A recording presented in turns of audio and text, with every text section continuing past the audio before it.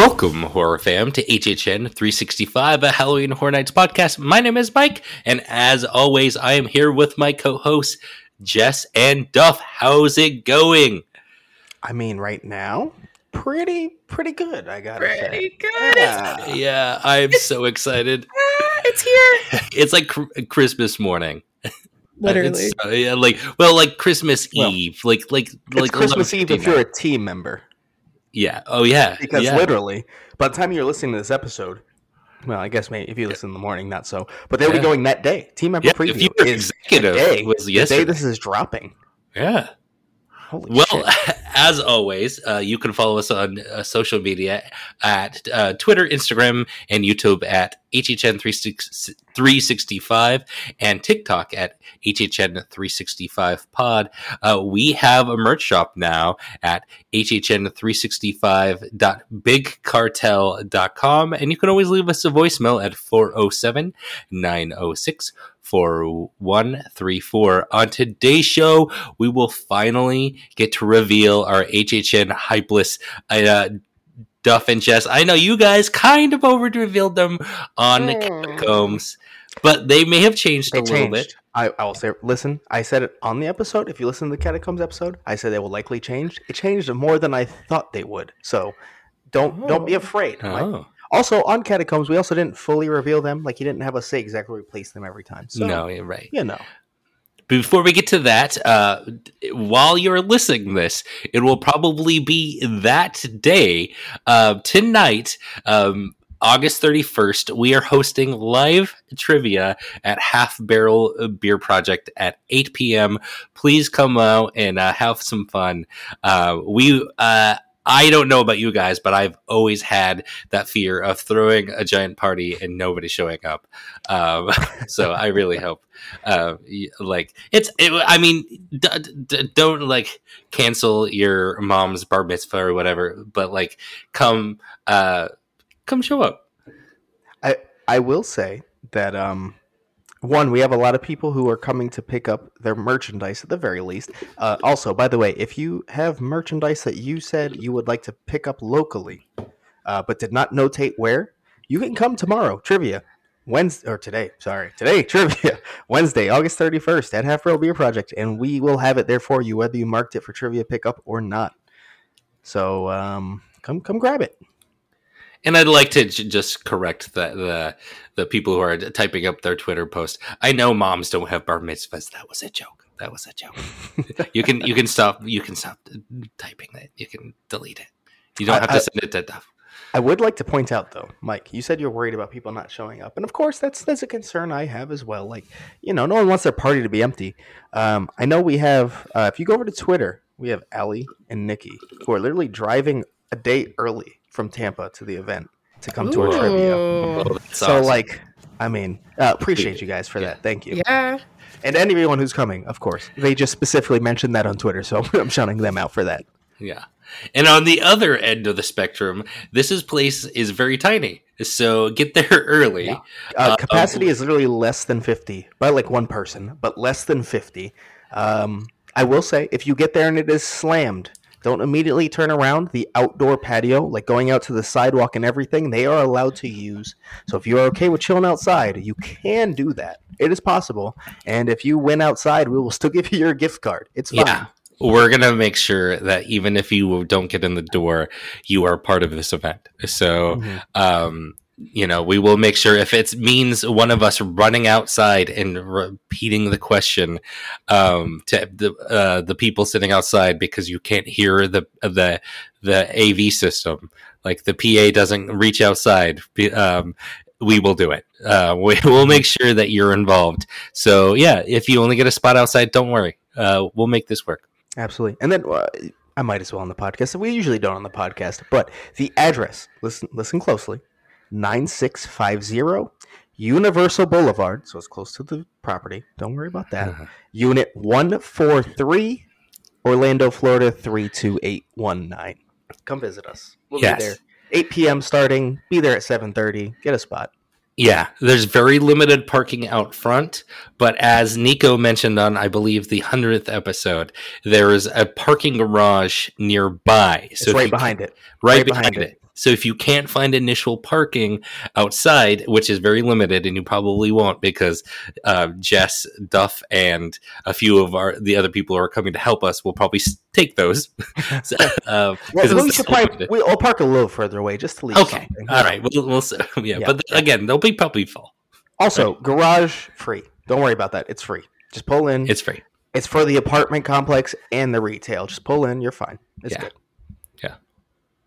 Cool. All right. Well, there is a lot to talk about, guys, before we get to our hype list. A lot of stuff going on in the parks, a lot of articles and stuff to talk about. Let's hop right into it. Yeah, so I guess news and rumors is going to be at least 3/4 of this episode. So, yeah. So the two things that kind of always let us know HHN is here. We have the medallion and the house posters out on the arch. They only did the 4 IPs this time, so there aren't like 6. Mm-hmm. So it looks even numbers, right? It looks balanced, but also doesn't look balanced at the same time because I'm so used to seeing 6. Yeah. So kind of weird. But also the house portals are out. Every single one. So oh wow, you get a peek at a few of them. You know, if you want to, we know what the logos look like. They've released them, but if you want to see them in person, they're kind of there. If you peek in, they're not covered. They're covered, they're covered. But you know, sometimes they aren't like fully covered. Some of them are very tight. Some of them are not. Yeah, you could see like the Weeknd's glasses. You could see like the red and green of Bugs. Yeah. Okay. All right. I just picture like someone like sneaking in and just like people do that. Oh, that happens. That absolutely happens. The YouTubers all do that. I will say, spoiler alert: the spec map is accurate for all locations, but I believe locations like entrance wise for 2 houses are kind of mixed up front, like what you'd expect. So they're changing the cues on it a little bit. Yeah, we'll see how that works out. We won't go in depth about that, but we'll see how that works out. I think that's why people listen to this show. Is deep, in-depth discussion. We don't know. It's kind of confused us, to be fair. We aren't sure. Hellblock Horror is the one to the left of Despicable Me. Oh, instead of Coven. Mm-hmm.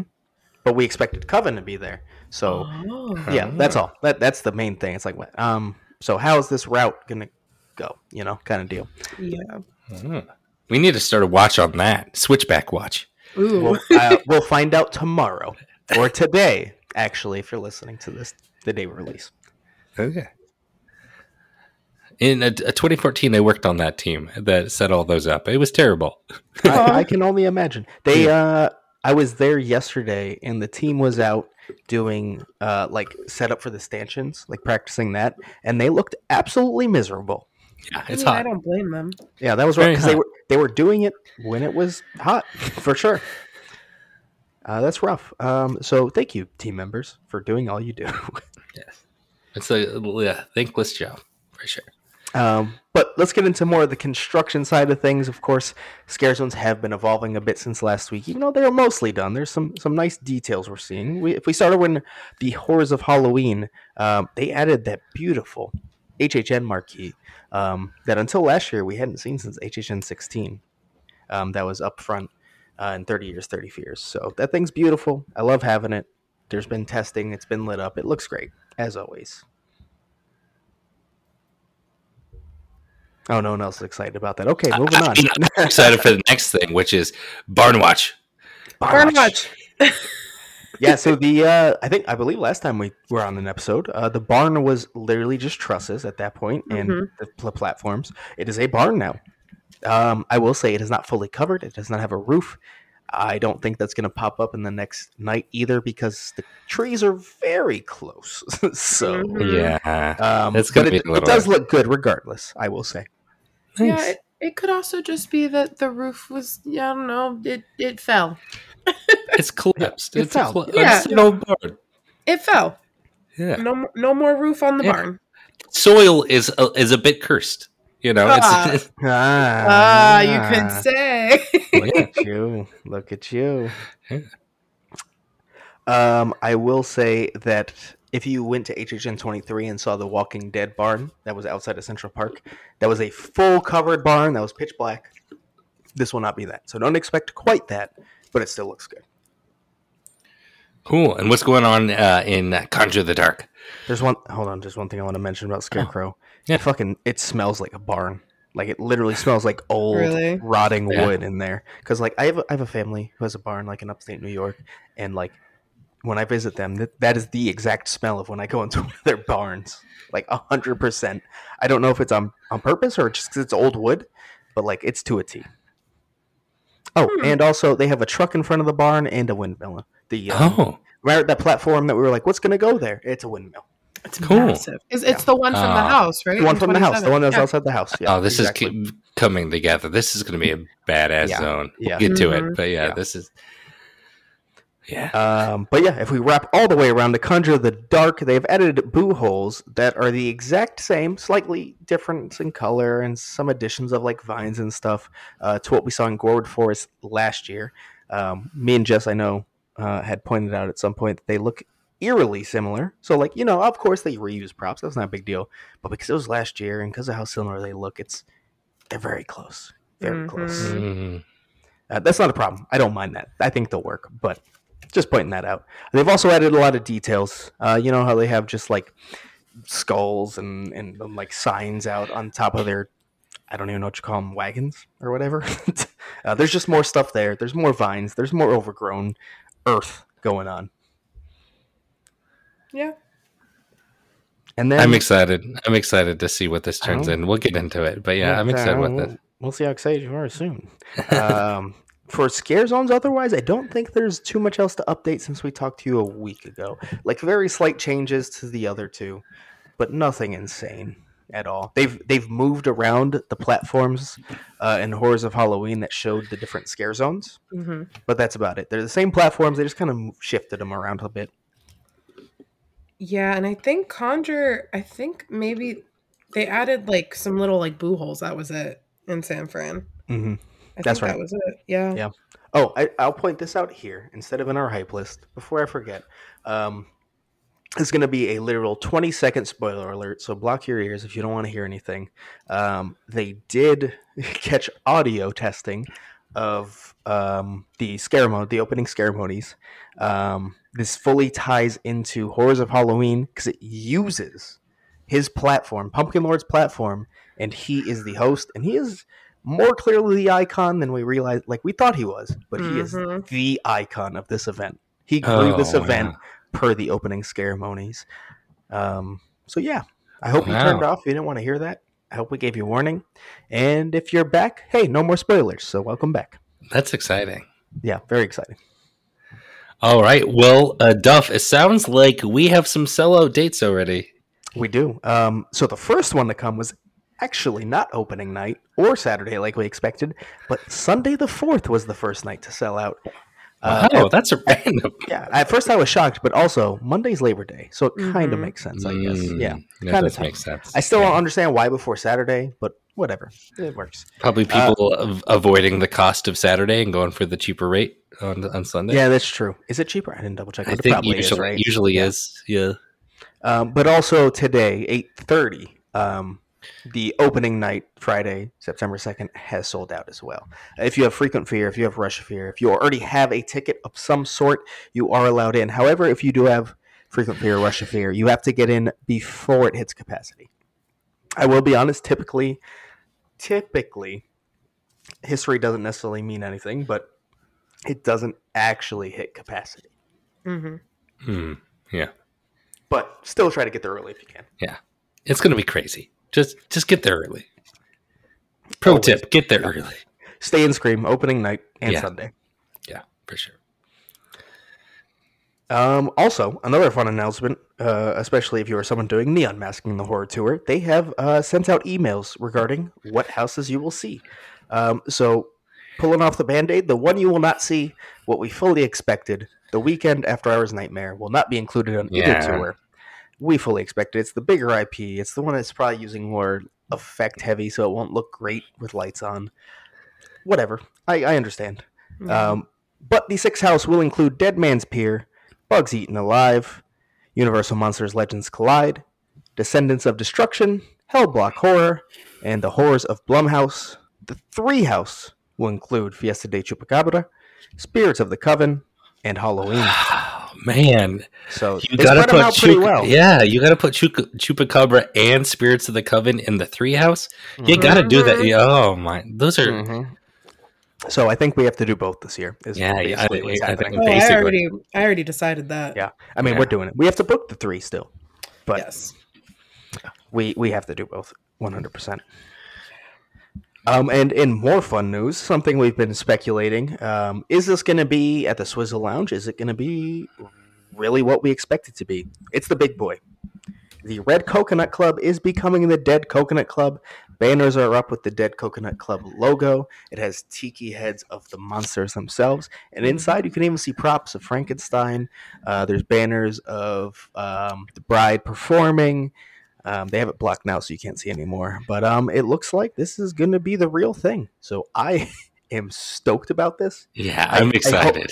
I hope they have specific tiki mugs. I don't think they will because they're selling the I forget geek tiki. Geeky. Yeah, it's like Geeky Yeah. Tiki or something. Yeah, which are great, but they're already selling those, so I'm not sure they'll also make their own. But I really hope they do make their own that I can buy because the designs they have on those banners are so fucking good.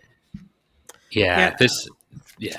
This is a perfect place to add to after game or pre-game for the event. So like if you leave in early and you still, you're overwhelmed by and you just, the lines are too long and you just need to go somewhere a little bit calmer, having this in City Walk on your way out is amazing. Or if you get to the event a little early and the lines are still a bit crazy, head into the Dead Coconut Club. I'm so excited. This is going to be amazing. I will point out there they have not released hours whatsoever, or even made an official announcement for that matter. But it's clearly there, and hopefully we'll hear the hours soon. Hopefully, hopefully they start a few hours before the event at least. Yeah, but we'll see. Oh, see. Because the Swizzle Lounge overlay will not be. It's not starting until 5 p.m. Just to point that out. Yeah, hopefully it's reasonable cover too. Hopefully it's not like a. I mean, hopefully it's no cover, but I can dream. I can dream. I mean, Red Coconut Club usually does have a cover. Yeah, it usually. As most City Walk places, it. Yeah, so it probably may. A lot of places have not since the pandemic. Yes, when they're reopening. Yes, so maybe they won't either because Rising Star still has no cover. Just pointing that out. So, and that's their biggest draw on an average night. Another really big one here. USA Today dropped an article where they discussed the event with Laura Sauls and Charles Gray, of course, 2 of the creative directors here in Orlando. They dropped a lot, so I will like to point out there are spoilers that I will not really discuss. I am not going to talk about anything here that is going to tell you about any of the rooms. We heard about the weekend a lot before. They even went further in depth of what the rooms are going to be. I'm not going to talk about that here, so don't worry about spoilers. It's going to be very base plot and just small things, nothing crazy. So you can stick around even if you don't want spoilers. Unless one of the spoilers you don't want is there's no plexiglass. That's confirmed. We expected it, but it's not here. So before you go on, because we're talking about these spoilers, is there something here? Because Abel goes out about a couple of months before he's supposed to and spoils that this is happening. And then ever since then, once they finally made the announcement, they have just basically left nothing to the imagination. Mm-hmm. They have talked about what is going to happen in this place nearly room by room in some instances in these articles. Is this something where he's just no, I want that out there? What's going on here? I mean, this is unlike they've ever done before to have this much transparency of what we're going to see in these. I would lean the fact that it's such a different thing you could say and trying to draw a broader audience that they'd rather kind of let you know what will be in this rather than just, hey, it's the weekend and come find out, because I think it's one of those properties, of course, that's going to draw in a lot of people who have never been before. So kind of giving that description might help draw them in a bit more rather than decide not to because they hadn't been interested in the event previously. Right. But that's just my guess. Of course. I don't know. And we did get a little bit of this last year with American Horror Story as well. Or no, I'm sorry. Haunting of Hill House. Like, we got quite a bit of like spoilery type stuff. I was like, wow, this is weird. They usually don't go this in depth. So is this just kind of the new normal with these big IPs that they're going to like? Maybe. I mean, even still, Haunting of Hill House was not anywhere near this level. And also, we're talking like USA Today, and was it Entertainment Weekly? Yeah. Like Yeah. massive publications. You know, like this is brand new. Like we've never Yeah. touched anything like this before, to the level of detail they discuss the house or the actual platforms they're doing it on, reaching such a broad audience. Yeah. So, I mean, it could be the new normal, but this is taking it a huge jump from last year. I don't know if it's the new normal, more so that maybe just because of the scope of this person that this house is based off of, I guess. Yeah. And his reach is, beyond anything that they've done before with like a celebrity outside of like Slash. But even then, it's not. It's not. Yeah. I think we've tried to portray this, but like, this is legitimately the biggest IP they've ever had. Mm-hmm. Yeah. Movie, TV show. It doesn't, like, he is the biggest IP, the biggest single IP the event has ever had. And it's not even really close, to be fair. Yeah. Mm-hmm. He headlined the Super Bowl halftime show like 2 years ago. Like Super Bowl halftime show, Coachella, concert that sells out stadiums. Like it's kind of an endless process of the amount of people who want to see him. Right.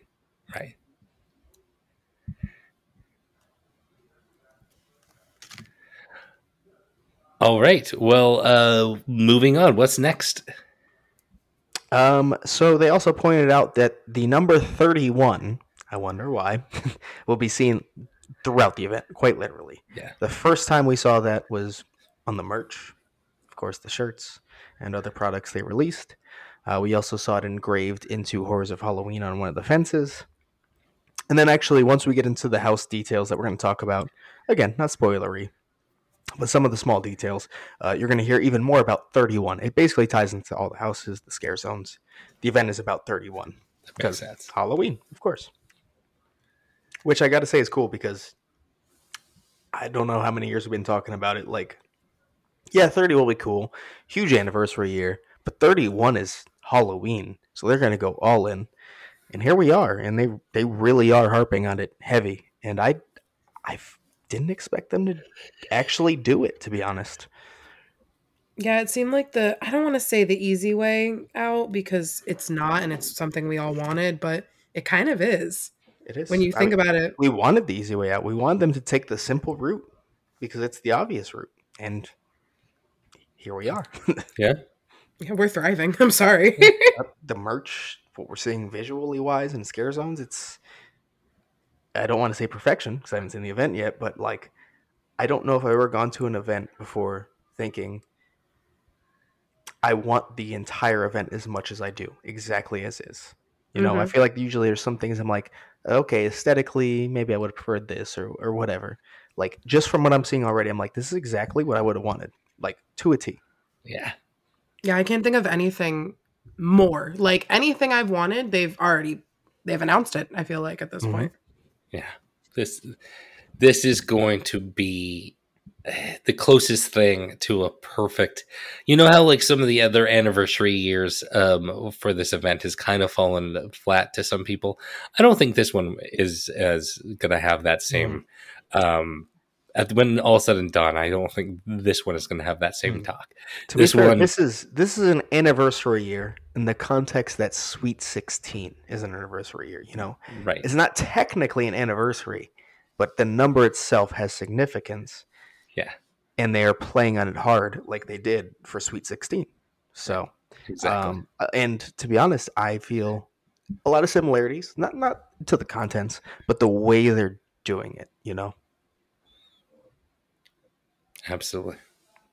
And then the one more thing that I'll bring up before they do get into the actual houses themselves, Laura Sauls says Dead Man's Pier and Bug House are the two can't miss houses. So just thought I'd drop that in there. And I think those are high on a lot of hype lists. So, yeah, you know, justifying a lot of hype. Yeah, absolutely. We'll get to it, but I'm warming up on the Bug House. I'm warming up on it a little bit. We'll see. I think me too. Anyways, we're going to start with Bug House here, not on our hype list, but what they said about it.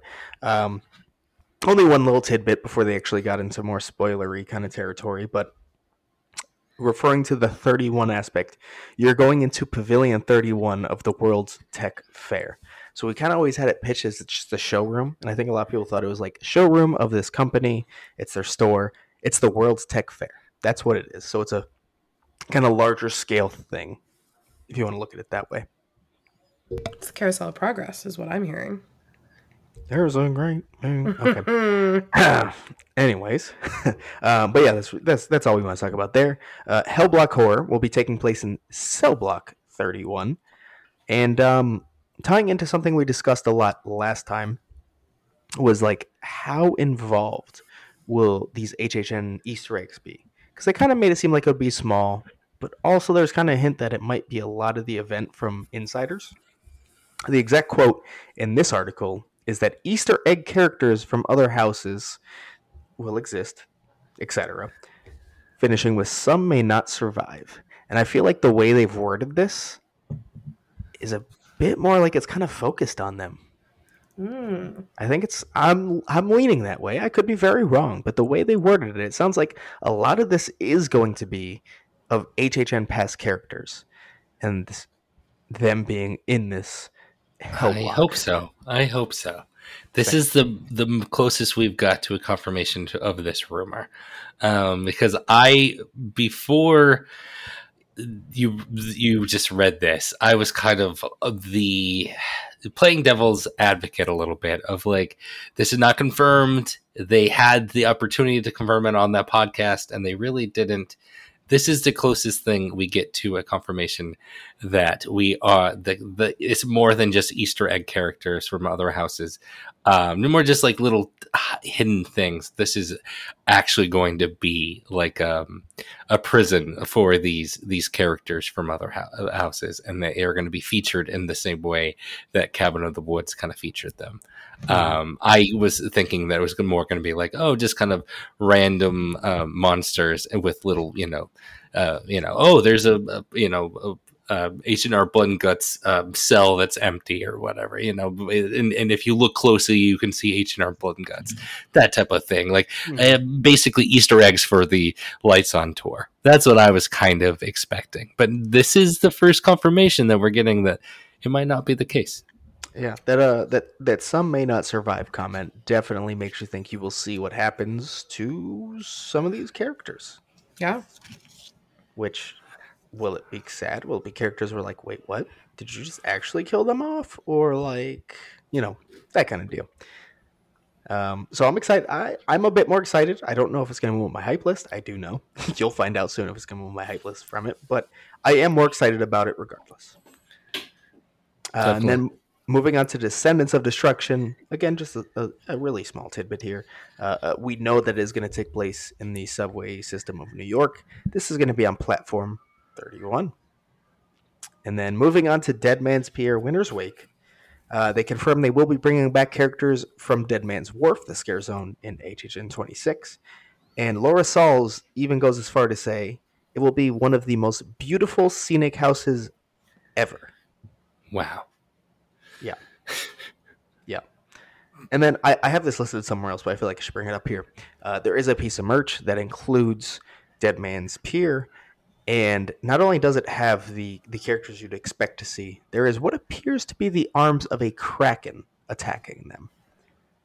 So let your imagination wander. I don't know if that'll be as we expect, but could there be a massive kraken in there? That would be awesome. A giant puppet. Mm-hmm. So we'll see. We'll see. But there is a lot of hype about how these sets and the experience will be as a whole. Oh, you just got me excited, Duff. If the last room or two is just a giant fucking kraken. Can you imagine? Like the Mind Flayer in 29, but actually done correctly. Incredible. Yeah. Oh, man, I hope so. But anyways, we'll move on to the weekend. After Hours Nightmare. Charles Gray directly says this is very intense, very gory, and very aggressive. They're basically combating like what you would expect out of a musical artist and how they approach it. And they're saying, no, no, no, no. It's going to be a bit intense for you. There's going to be a lot of gore going on. So something we kind of expected, and we've talked about in this podcast, we, from the imagery we saw, we expect them to take it that direction, but fully confirming it right there. And then also that lighting will be very heavily involved and also programmed with the music itself, which also kind of leads back to like why this probably isn't part of the Unmasking the Horror tour, because it won't look as good during the day because lighting is so important to it, it sounds like. Right. Music and lighting play such a huge part that there's no point of doing unmasking here. Exactly. And then we move over to Legends Collide. This has the very fun factor of a lot of people's favorite house last year, where there's a new winner every single night. And they can clarify if that's going to rotate during the night or it's going to be once a night. But there will be new winners, is what we know. So there's, I love it. I love that. Yeah. We, of course, have to wonder how that will tie into the Hollywood story itself, because we know that's part 2. Is it just something that really doesn't affect what takes place after, or will they address that somehow? We'll see. Whatever. They're all dead. They can bounce back, right? Yeah, exactly. That could be the case. But just for Orlando the side Wolfman's alone, not dead. The other 2 are dead, right? Yeah, he can't die. Specifically. For Orlando, though, I think that's great news. That's always fun when they do something like that. And then the last house we're going to discuss that they talked about in this USA Today article is Fiesta de Chupacabras. And it has me a bit more excited about it as well. I was excited about it before, but, of course, there were concerns. The cast and production crew are all bilingual, English and Spanish. And it seems there's just a lot more harping on, like, listen, we really took into consideration the culture and the people involved in this culture. And that's very exciting for me personally. And I assume both of you as well. Oh, absolutely. Yeah. They're doing a good job at definitely laying the groundwork here. Kind of the PR on saying no, that we really did. I had people of color part of this as well in designing this. Because I'm sure they saw what a lot of people were saying, and they said something, and I think it sounds very adequate for the time being. So we'll see, but I have a lot of hope for how it's done. Also, they called out one particular character of the house, which is the mask maker, who makes the masks for basically all the villagers for the festival itself. They will also be at Scare Actor Dining telling the stories of the festival and Chupacabras in both English and Spanish. That's badass. I love it. So Scare Actor Dining, if you were just kind of considering it, might have to jump up your list a bit, because it's going to fully tie into this original house. Oh, that is bad. Usually Scare Actor Dining is just kind of like whatever big IP is there. To have it like a character who's literally just telling, like a storyteller that kind of provides lore for a house like this, that is awesome. Yeah, and like they, when they have originals in Scare Actor Dining, it's typically like a scarecrow from Scarecrow the Reaping, or something who doesn't talk and interact. They just kind of come and take a picture. It sounds like this is going to be like one of the absolute main features of Scare Actor Dining right here, and the whole storytelling aspect. I am fully sucked in, like 100%. Oh, absolutely. And then on top of it, like, I know, we just said they don't talk, but there's a photo op right now up in Louis for Halloween. So to have, Michael Myers will obviously be over there by the hedge, I'm assuming. And then, so you'll have the character that doesn't speak, and then you'll be able to actually have real life interactions with a character that matters for an original. And I mean, just think about the possibilities of, like, they are told the whole story, and it's ingrained in their head, and you could literally ask questions about it, and they can answer these questions about this story that they've created. This fictional town, and this is the first time I will ever recommend to make the houses themselves better. You might want to go to Scare Actor Dining. We'll see. We're going to do it. It'll happen. So I'll give you the full confirmation then. But it sounds like from this, definitely. Yeah, no, this is really cool, guys. This is the way to bring back character dining, is this way. Yeah, it's been gone for a couple of years, and now it's back. Yeah, no, this is the way to do it. Absolutely. Absolutely. And then another big thing that has popped out, it was actually specifically today on Tuesday, that a lot, or was it Monday? It was Monday and Tuesday. There was a bit that dropped both days. But a lot of new merch dropped. Like, they dropped a Never Go Alone shirt that I actually like, which is pretty insane. Yeah. Oh, the pizza fry Blinky cup. Like, there was I don't know, iconic, I guess, snacks. Yeah. Shirt like that was Blinky really good. cups, and it said join like the Blinky cup cult and all that. And, they're really listening. It feels like to the fans. Like this time, I don't know how to. It's fan service. It feels like everything they're releasing is fan service in the best way possible, though. Yeah, because fan service is sometimes a negative connotation. No, not in this sense. Like, I love this fan service. This is what I wanted, and you gave it to me. Mm-hmm. Oh, also, on the house shirt that we've seen, of course, already, it has that skeleton on the front holding like the gravestone. He is now a wall mount, and it looks so fucking good. I love it. It says Halloween Horror Nights and the Roman numerals for 31. Oh, I think it's 2022, but or whatever, 2022. I don't know Roman numerals. Don't ask me. And that's because it's now popped up in Hollywood, the same design. But there we go. The appropriate house is on the back. Yeah. Also, I didn't put this. I forgot, and also it came late. All the merch, not all the merch, a lot of the merch has popped up in Hollywood like today. Oh, finally. And a lot of Little Boo merch, like a lot of it went over there. Oh. Yeah. Well, and all of our everyday is Halloween merch that we loved all over there as well, So, which has nothing to do with their actual event. So, most years I understand why you do it. I don't approve of it necessarily. I understand why, but that has nothing to do with Hollywood's event at all. I think they're using the excuse that they made the Terror Tram, the Hollywood Harry portion, Halloween themed. And I think that's why they're shoehorning it in. It looks like a single facade, but we'll get to that soon. But okay. Mm-hmm. Yep, great. But before we get to Hollywood, we do have a couple more things on the Orlando side. One is, the food. It's out. I think it was like the day after or 2 days after we dropped the last episode, the menus came out into the parks, most of them at least. I'm not going to read over every single item they have because they did release that beautiful article on the Discover Universal blog for us today. So let's go over a few things. First of all, guys, this vegan selection is wild. So the fried zombie brains, which are going to be in Meat's Locker over in Sting Alley, is vegan tempura battered cauliflower tossed in spicy gochujang, which is a Korean sauce, and garnished with toasted sesame seeds and scallions, and they look fucking insane. And also, I'll point out, almost all these items have been already tested. They were doing stress tests on the kitchens themselves and gave them out for free to people who were there. And so we've seen videos of these out there, and it seems like people are really liking them as well. And this item seemed like a pretty big star. Yeah, I'm excited. There is so much, and they were giving people one of every item on the menu if you were right place, right time. I think depending on the day, it was either every item or you can have one savory, one sweet. Kind of but there's so many YouTubers you can just search HHN food and see a bunch of it. They're there. My favorite thing is that we're getting something from Mardi Gras kind of repackaged. Jeff, I was talking to you about it earlier today.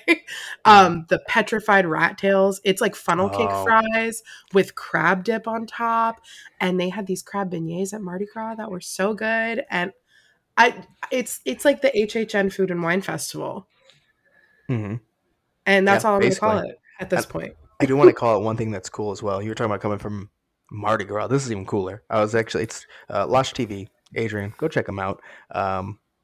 He was in a video. I don't know if it was his or Zombie Chris's, but they had a video together, and he said he was discussing with I don't remember if it was a manager or a chef who helped open up Beijing, and he said that this item directly came from there. Oh, and that's pretty cool. I'm just saying, that's pretty cool. Yeah, the food looks just amazing this year. I was talking to just kind of I don't even remember who, but it's just someone found out that I like Halloween Horror Nights, and they're just kind of a casual fan. And the first thing they said about this year is like, I don't know much about the event this year, but all I know is that the food is going to be amazing this year. Like they knew about the food because they've done such a good job about advertising the food options. And I was like, hell yeah, the food is going to be on point. Yeah, they've done a really good job kind of reaching the casual fans about like the food this year, and the last couple of years, honestly, but this year even more so.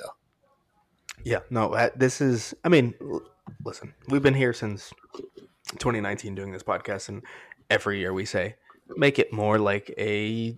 I don't want to say food festival, but give us more options and more options and more options. This feels like the year where we're finally hitting that level where we're like, oh, we are content with what you are doing.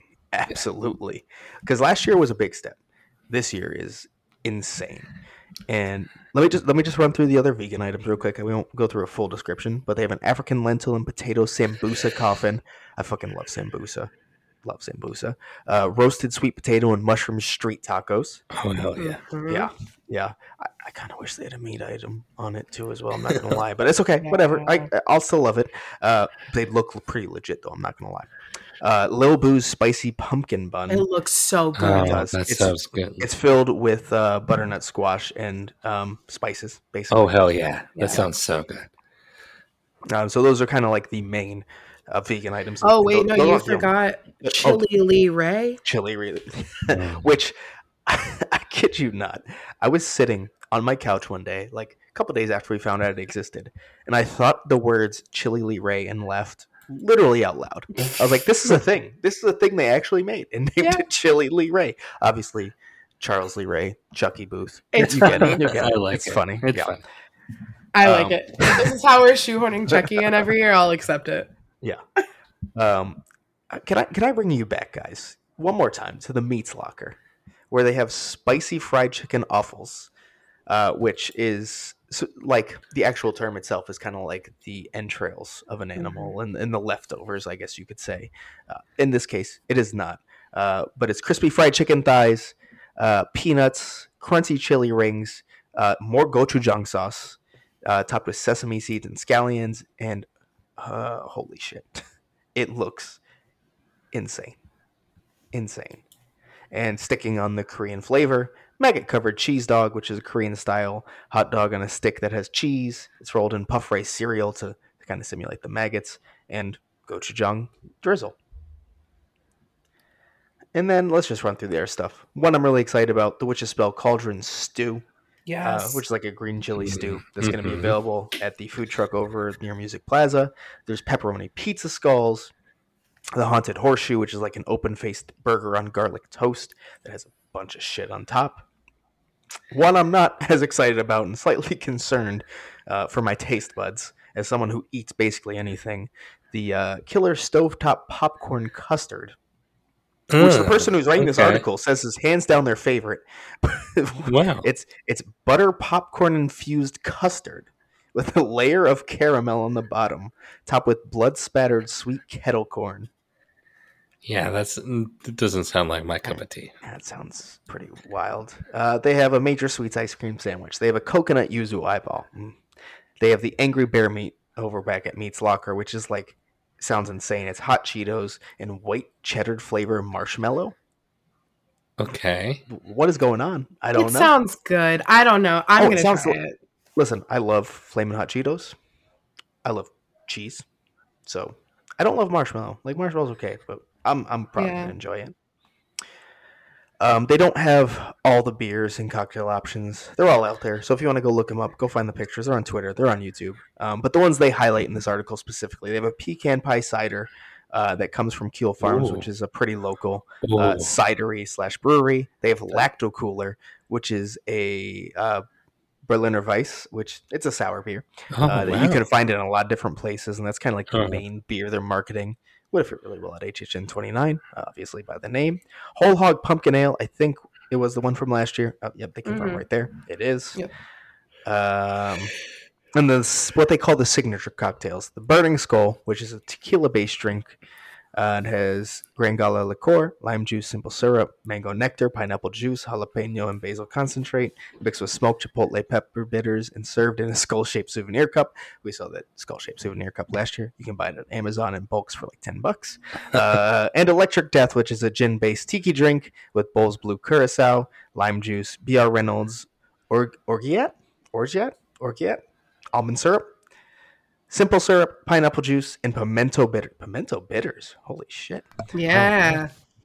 But then they're also going to have items throughout City Walk. Voodoo Donut, Twosome, Red Coconut Club, obviously Dead Coconut Club. So a lot of food and drink to look forward to this year, guys. It's going to be insane. Yeah, and it sounds like they have finally kind of taken, like, not straight up a food festival, but they have really have these booths all over the park that have unique items, as close as you can get to a food festival. I think they're really pushing that boundary, and I love it. One thing I will point out, they had a drink called Save Your Tears at the Weekend Bar. Which is over by Transformers, that large bar. It was the same exact drink they originally posted over at the Pumpkin booth. They took the pumpkin menus down almost immediately and have not put them back up. So maybe they're going to change the drink and it'll be different. I hope. Yeah, it was just really... it felt lazy because every other stand had its own drink or it was named something. And then Save Your Tears, which, like, it sounds really good. Also, I'm just happy as, like, someone who, like, prefers bourbon or whiskey. Like, we rarely have ever had drinks at HHN. This year we have several. Yeah. So, like, that's my liquor of choice. So, like, I'm excited to finally have options. But it was really weird to just kind of, like, copy and paste a drink when they were doing that at other stands. We're not saying they weren't doing that, but they gave it a different name, or that it was weird. Yeah, it was, and it doesn't make sense for the pumpkin booth because it was, I believe, peach boba. Right? Yeah, was in it? Was the fruit involved in it? Was a peach boba? And I was like, what? So I don't know if it was a mistake or if they realized it was a mistake the second Twitter saw it and went, "What the fuck?" Because Twitter absolutely went, "What the fuck is going on? Why is that at both booths and why is that at the pumpkin booth specifically?" But regardless, the event this year is going... Oh, here, actually, I got to point one more thing out. We have a few returning drinks. Ghoul Juice, Bog Slime 2. the sequel. The sequel, thank you. And the return of the Circus Peanut. Oh, wow. I talked about whiskey, but I take it all back now. It's back. I wonder if it's the same or if they have touched it up a bit. They must have tweaked it. Well, because I don't think so. No? Well, Bog Slime is the exact same drink, even though they're calling it Bog Slime 2, the sequel. Mm-hmm. So I was looking at it, and to me, it didn't seem any different, but I didn't try the Circus Peanut. So I don't really know what it had. You're lucky. I did. It was not good. So I've heard. I'm usually not like nothing to me is usually terrible drink or food wise for the most part. It was terrible, like horrible. Nothing about it made any sense for the palate, like at all. So I'm gonna be very intrigued. I'm gonna try it again. You'll see it on TikTok, I'm sure, everyone, just so you know. But yeah, that'll be something to try. And then one more food and drink kind of thing. Typically, and as confirmed, the Swizzle Lounge, I say typically, it was 1 year, the Swizzle Lounge will have a bar this year themed to Universal Monsters. All of those drinks will be at every Universal Orlando resort, all 8 of them. So you can get all those specialty cocktails no matter where you are staying. You won't have the thematic enhancement, which we're not sure how much that's actually going to be, but the drinks will be there. And then also at Endless Summer, specifically Dockside, they're going to have a bar that they're basically referring to as a Halloween Oasis. We don't know much more about that at the time, but it sounds like there's going to be a themed Halloween bar experience over at Dockside at Endless Summer. So keep that in mind if you're staying there or want to head over there for that matter. And I think we are finally updated on Orlando, and I bet we missed a lot. I'm sure. Probably, but it's opening week. We're all busy. Yeah. next time I talk to you, we're gonna fucking have gone through the event for 3 nights. Oh my Oh god. Jesus! I know. We'll have so much to talk about. Oh my god! And Duff and I will have gone through unmasking. Mhm. Yeah. Oh my god! There's Mhm. Yeah, Let's- we'll have to save that for a different show, but yeah. For yeah. sure. Why are we rushing past opening weekend? We're let's savor Yeah. this. Well, I just wanted to be Friday, to be fair. Yeah. So, anyway, Orlando. That's what we got for now. All right, rapid fire Hollywood, so we can get to our list. It is. Yes. It is rapid fire. We don't have to talk about much. Sideshow Slaughterhouse was a scare zone. Well, it still is a scare zone at Hollywood. That was kind of like, maybe it's a bit insensitive, some of the things they're putting out. They took them down and or replaced them. So if you want to go see pictures of what they did, go check that out. But they made a lot of changes. Just pointing that out. The Weekend After Hours Nightmare Bar is a thing. And it's not the thing like it is in Orlando where they just put a vinyl over an existing bar. It is like an archway that leads up to stairs, and it looks fucking cool. And it seems like it's going to have a lot of legit shit, potentially. No menu released. I'm just assuming that, to be fair. Nice. They released my favorite food location ever, called Killer Barbecue from Outer Space. Okay. All right. Okay. All When right. you- Good answer. Good answer. When I think of Killer Clowns, I think of barbecue, Yeah. of I course. think- Same. And I'm assuming it's going to be the same food they had for the Texas Chainsaw Massacre booth, which was not the barbecue you would have expected. It was like fucking chicken only. And okay, whatever. Anyways, the Terror Tram, as we alluded to before, has a pumpkin facade that reads "Happy Harry Halloween." I'm actually excited. They're going like that, kind of like Hollywood Harry is presenting this Halloween tram tour, and then we get to go into basically the mind of Jordan Peele. With Oh wow, Us. Hollywood Harry's back. Yeah. It is his. It is his. I forgot you weren't there for the Hollywood episode. Yes. No, I missed that. Yeah, I missed that. It's Hollywood. It's Hollywood Harry's tram tour. There's a once again. photo op with him too. Oh wow. Oh wait, they did also. Did you see that they added props and they bloodied that up? The Hollywood which photo ones? op, the one that we talked about with John. Oh, the one at RIP tour location. Are you talking about? No, I don't think they this one- bloodied. Well, maybe that was something else, but it looked like it was the Hollywood Harry one that was already like they said. Oh, okay. Yes. Sorry, I was thinking, and actually, there's something I could add in. The RIP tour location photo shoot is there too, and it's the Never Go Alone logo that actually looks really good. So, yeah. But yeah, I guess that's kind of all the Hollywood updates for now. I'm sure we'll talk a lot about it next week after we review opening weekend of Orlando, because that will be their opening weekend we're going into. So look forward to that. Alrighty, Duff. That was a doozy of news and rumors. Let's get into the main segment. Let's finally reveal our official HH31 hype list. Let's start with shows, then let's scare zones, and then into houses. Let's hop right into it. Shows. Let's do it. As if we haven't like built up the suspense hard enough, we're gonna start with shows, right? Yeah. Got it.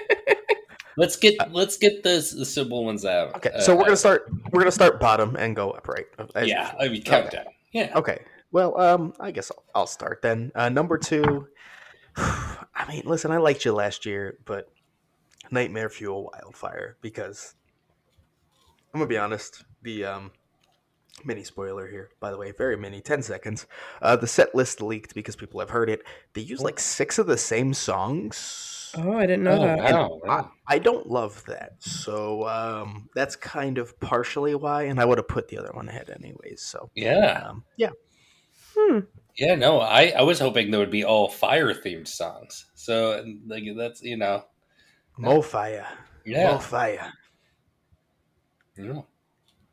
Yeah, so that I mean it's not gonna drop it because my number 2 is also Wildfire. You aren't going to drop it to 3 on your new show list. I mean, if we count some of the stage shows in the scare zones, maybe. But no, I am actually really excited. I did not get to see Nightmare Fuel, but that's not because I did try, and I've heard great things. I am excited about the show. It's just, it's not. it's hard to break away from the houses to sit into a show that is not Bill and Ted. You're still stuck on that too, a little bit. Yeah, it is. Yeah, it feels weird, and I think some of the redacted performers hit the spot. With Not like for me. Not altered states. I thought Altered States was It was one of the better shows that have been on that stage. Which one was Altered States? Which year? 2019. It was just kind of 3 variety acts with a silly plot. I thought the plot was fun and the music was fun. I don't know. The soccer guy is kind of. It was also a sausage fest. It was a giant sausage fest. Is that how we're judging it then? Right. And HHN sucks. HHN is a sausage. Yeah. Okay. I'm just saying, I mean, not to talk about a show from 2019, but you have some talented female aerialists. Like, why not get a female up there? Anyway, okay. We're good. Well, I mean, speaking of females, my second, I guess, show is also Nightmare Fuel, which for me should be shocking that the other show is my number one. But actually not still because even with how much I hated Marathon. No, because kind of the thematics are so much up your alley. That's fair. All right. Yeah. Well, can I say what I am excited about Nightmare Fuel? Go ahead, please. So I guess that they were supposed to be the headliners last year, but there is a UK performance group called the Fuel Girls. Mm-hmm. And they're the ones who the show is centered around. And this is like their shtick. Like, oh yeah. They travel and they're kind of like BDSM kinky, kind of like the way their costuming is leans, which is what we saw last year. Right. Nightmare Fuel, yeah. But last year that show was modified because they couldn't travel due to COVID. Yep. So it was supposed to be based around them anyways. So they had to last minute kind of change it a little bit. Exactly, which is why we got the other performers that we got, and I think that maybe why there was so much fire, maybe to kind of replace the bits where they still are a fire performance troupe, but they also do aerial stunts. They do other things like that. I even saw some like, you know, that where they wear like a metal bikini and they use like a saw. Yeah. And make sparks. I saw stuff like that. If you look them up on TikTok, they're actually really interesting. So I'm excited to see their show this year. I did look into it, and I think the performers last year were great. But again, was supposed, like, the show was built around this specific group. So I am curious to see how it works now that it's them this time. Yeah, but it didn't beat my number one, which is all of our number one. Yeah, Ghoulish. Hey guys, that's our number one show. There it is. Yep, I wonder why. Me and Mike both love Marathon of Mayhem, and Jess just kind of likes what they're gonna do. I just told you all of our opinions. There it is. Wow. Hey, it looks like Goosebumps to me, and Goosebumps, you've all heard me go off about it on multiple podcasts at this point. Mm-hmm. So, I will say I've heard a lot of people say like they're absolutely shocked they're not doing Marathon of Mayhem again, and almost take it in a direction like the show is not gonna be anything like Marathon of Mayhem. Mm-hmm. And I think it's more just that it's gonna be a different name. It feels like maybe a higher storytelling aspect, but it's not gonna be like a completely different concept or anything. No. You know, it's still gonna be what Marathon of Mayhem was for the most part. It's still a Lagoon show with a different theme, you know? And I think part of that reason is because Carnage Factory had the same name, and I think that's part of what made it kind of down for people, is like it had this to live up to. Had the same name, and it was not 29's Marathon of Mayhem. No, and this gives it a chance to be its own thing. Mm-hmm.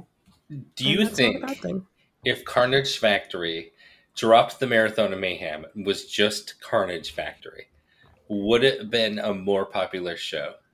I think it would have held up better in people's opinions, but I don't think it would have been considered like the better show than the Marathon of Mayhem. No, more popular than the show. I just think not making that direct comparison would help people's opinions a bit. Yes, like there would be less expectation for it. Totally agree. It was all because they were comparing it to Marathon of Mayhem because it was supposed to be a sequel. If they had just, like Ghoulish, they learned... Just like Ghoulish, if they had just called it Carnage or Jack Presents Carnage Factory or some shit, like they would have had a better overall reaction. I have to assume. I want to point out one defense I saw of like why someone thinks it's going to be completely different. They're like, okay, it has a different name, So it's going to be different because like they never changed Bill and Ted's Excellent Halloween Oh my Adventure. I was like, god. that that's because the characters were the same every time. Yeah, Like, because what are you going to change it to? Bill and Ted's Excellent Spooky Dookie Fall Extravaganza? No. yeah, because that show was all basically the same plot, but then just was pop culture references of parroting of what happened that year. Like this So, is obviously going to be different than that. sorry, someone I didn't remember who did it, but to call you out on here, but like that opinion's pretty wild to me. Pretty wild. Anyway, sorry. Moving on to scare zones, which I think a little more variation here. Definitely more because I know what Mike's list is, sort of. Let's start with our number fives. How about you kick us off, Jess? All right. Well, I thought this was a controversial opinion at first, but then doing that episode with Catacombs, I realized it's more, I guess, the norm. My number 5 is Horrors of Halloween. I almost called it something else. Ooh, But the W one? yeah. But no, for me, it's location. It's always going to be location. I don't tend to love the zones up there. I do like where the Pumpkin Lord's throne is sitting right now. I like that it's a little farther out and those set pieces are a little spread out. But to me, this idea would have been better maybe in a different location, which is why it's my 5th. It's fair. Should I go next? Yeah, go ahead. All right. So my 5th is also Horrors of Halloween. Now, I have to say my reasoning is partly location, but not really. It's mostly like because Anarcade was my number 1 scare zone of 2019. I think this location can, while it is cramped, can have some badass zones, and it has in the past. I think it's more that we've already been kind of told that this is kind of the preview mashup zone, that we're going to get a little bit of characters from other zones in this zone. So it's just kind of like the teaser zone. And I've never really loved the teaser zone. Like, I like zones. Give it its own, like, plot. Give it, like, if it's, this is going to be Pumpkin Lord's zone, let's see some other Pumpkin Lord minions. Like let's give him a crew that aren't just stolen from the other zones. Let's flesh this out. Let's not just kind of make this a preview zone. That's why I am having this lower. It's just it could be better, not necessarily because of location, just because of execution, at least what we're being told. Mike, I agree with everything you said, but also I add on fully location. And to be honest, on Catacombs episode, I had this number 5. That has changed. Also, due to location, my number 5 is now Conjure the Dark. Oh, Boo! Yeah. Boo! So here's the thing. Both of those locations for me are rough for different reasons. San Francisco specifically is a son of a bitch to go through. Like, it is miserable at times, and the props have started to cram in a bit more already this year, and that's, I don't know. Also, I'm very excited for Spirits of the Coven and Flapper Witches and that kind of aesthetic and stuff. And this feels very Scarlet Witch and Multiverse of Madness. Look at the logo of Conjure the Dark and what's behind it. It literally looks like Multiverse of Madness, and it's about sorcery. And I'm not saying I hate the film at all or anything like that, but that's not what I'm looking for in this zone at all. And also, again, location is probably the main factor that had the other location I dislike, Jump It. So I guess I'll just move it to my number 4 because it's also Horrors of Halloween, like you guys had at 5. Again, location. The reason it jumped Conjure the Dark is because I enjoy how it's going to draw every zone together. It's not just like a preview of what every zone is. It is Pumpkin Lord growing the entire event. And we're seeing vines pop up in every single scare zone. So it feels just so interconnected that even though I don't love the location and how they approach it, and that it is just kind of a preview zone at the end of the day, that has me just a bit more excited about it than Conjure the Dark. All right, fair. I'll take it, but boo. I'm sorry. It's fine. All right, Jess, you want to go with your fourth? Sure. This one's gonna get me hate because people were mad at me on Catacombs. My number 4, and I'm gonna before I even say it, I'm gonna just defend myself. I'm afraid that it's not gonna live up to the house, and it's Scarecrow Cursed Soil. That house is very close to my heart. It's my first year. It was my favorite house. It's a lot of people's favorite house of all time. And I just hold it really high. And I personally don't think I've seen a house go to a zone. I'm probably wrong, but it's late and it's a long week. But I've seen zones go to houses and they haven't been the best. So I'm hesitant. It will probably rise. It will absolutely rise during the event. But right now, it's 4.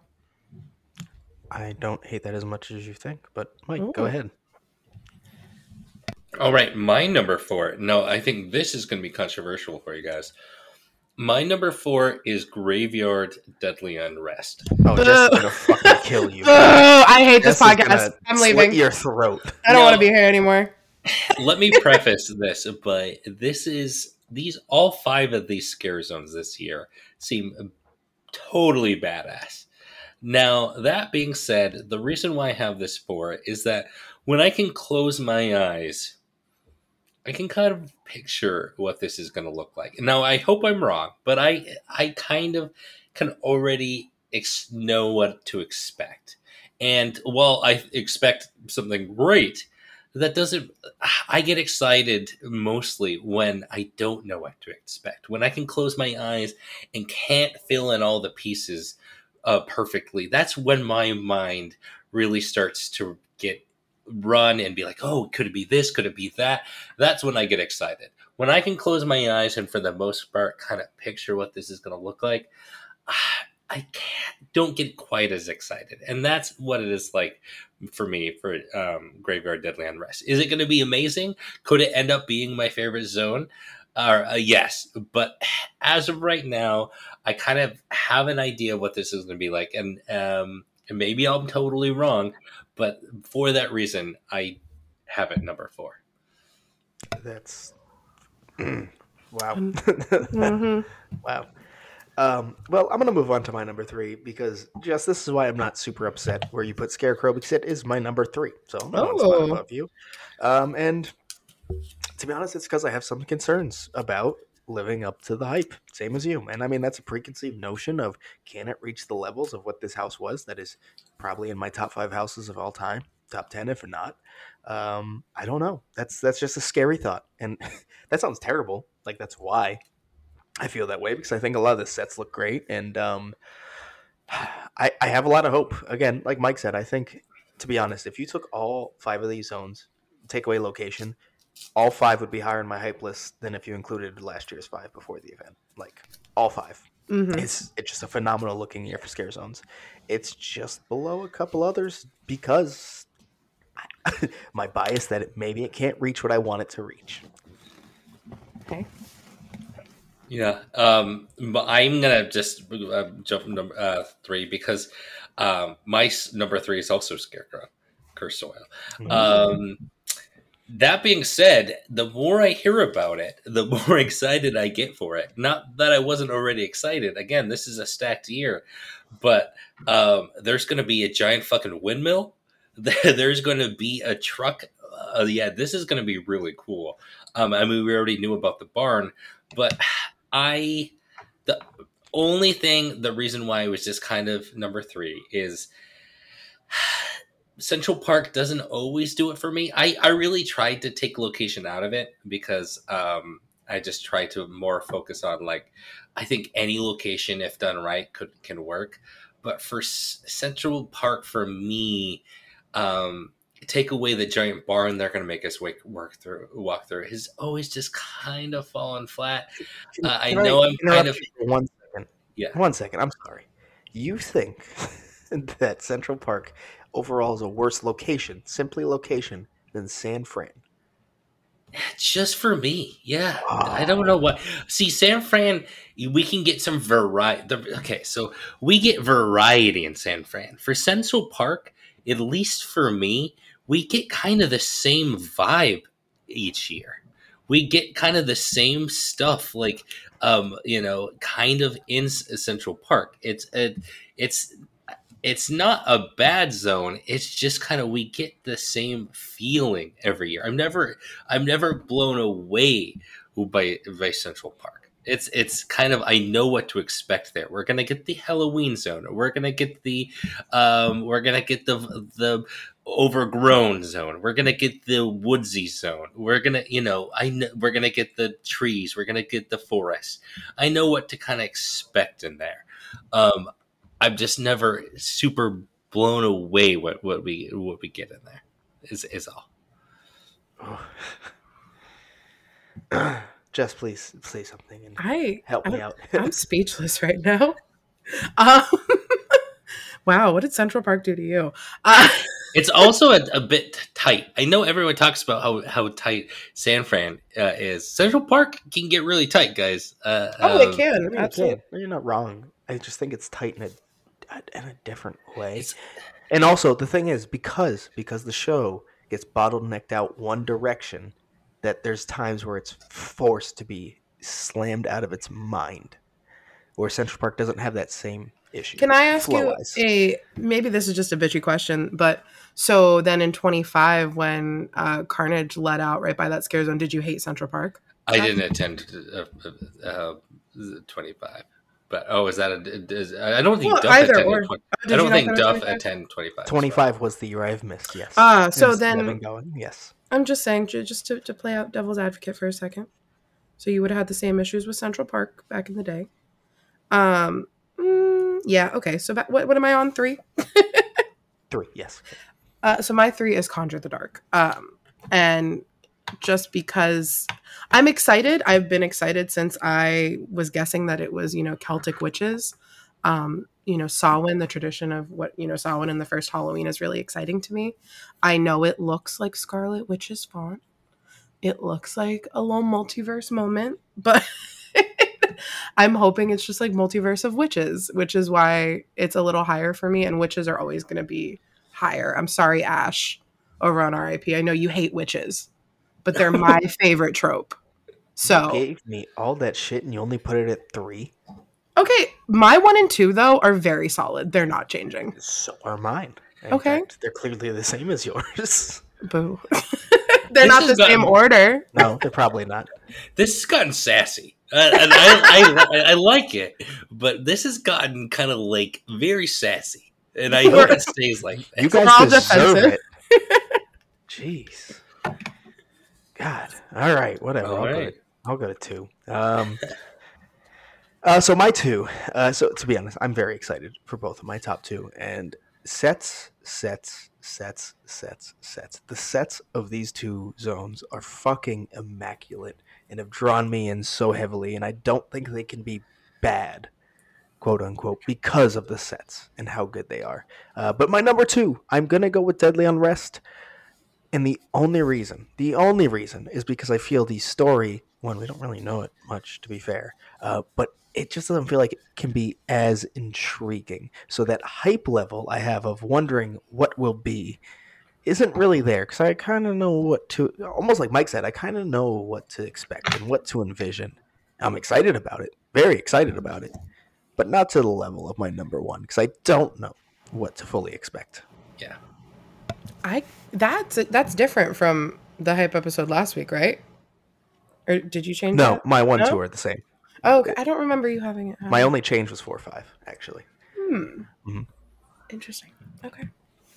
All right, Mike, do you want to go next? I do.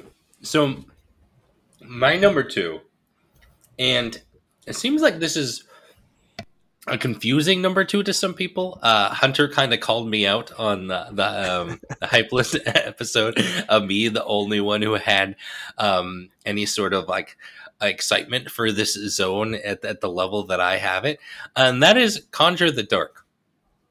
I, like Jess said, you say the words Celtic, you say the words first Halloween, and you say the word witches.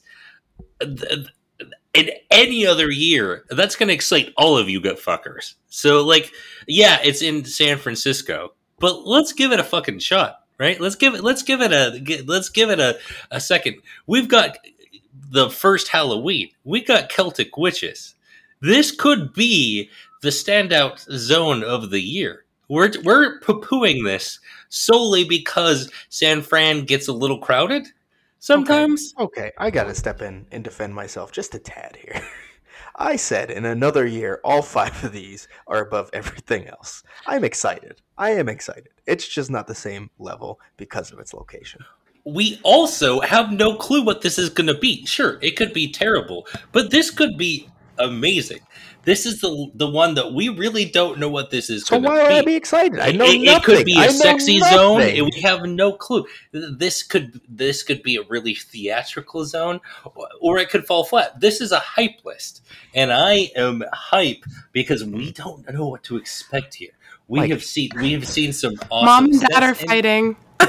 We have seen some awesome. I like that this is kind of turned into like an adversarial. We haven't even made it to houses yet. I know, we're only on zones. I like my mind to wander, not to have zero fucking clue compared to everything else. You know it's going to be Celtic Witches, bro. Okay, that is what's happening in the zone. And do I know that? Because Doug. Listen. I'm sorry. Hold on. If you go over to Horrors of Halloween, where they have a stand that represents each zone, Horrors of Halloween? Horrors. That's what you said first. Horrors of Halloween, Production Central. They have a prop for each scare zone. That's not that one, and it's like Flapper Witch Hat. So how is that Celtic Witches? That is not a Flapper Witch Hat. That's just kind of is. It's a basic ass. All right, now I'm in the fight. Ding, ding, ding. Round 2. I'm tapping her and she's tilt and everything. Come on. Excuse me. But where's the flapper aspect in a fucking pointy black witch hat, Duff? It's not. It has the tilt and everything. It fits perfect. That's not. Duff. You agree with me, and you know that's not perfectly what you expected. Oh, Mike, he's just mad I'm not on his side. No, you don't need to be on my side, but I know you don't fully. You did not expect it to look like that. Come on. No, I don't think it would. I just think they needed a witch hat. This zone has potential to be badass. Why are we fighting? And even if it is Scarlet Witch itchy, you loved that show. You loved WandaVision. I did, and I love Multiverse of Madness. But that's not. But what's being pitched to me and what I'm seeing doesn't fit that in that zone for me. I mean, it could blow me away. It's my number 5. If you put it last year, it's my number 1 against everything else last year on my hype list. 100%, regardless of location. But this year, it's not. It's just not.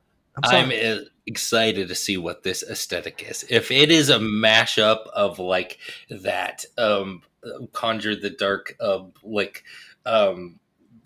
font with Celtic Witches, and we get like a mashup of those two things, that could be really cool. Or Conjure the Dark font, it really has nothing to do with the zone, and they just kind of went with it. And the zone is more traditional Celtic, and that could be really cool too. I am excited to see what this is, and that's kind of what a hype list is. I'm really excited to see what this turns into. And I'm for this one, I am kind of throwing away that San Fran can get messy because at the end of the day, I think if it's a good enough zone, I think people will hang out in there no matter what, and people will enjoy it. Hey, isn't this where Dead Man's Wharf was? Yeah. I'm not saying I never liked zones. I liked Dead Man's Wharf. I have liked Invasion. I have liked Zombie Graw. I have liked multiple zones here. Yeah. That's not the point. I'm not saying it's impossible.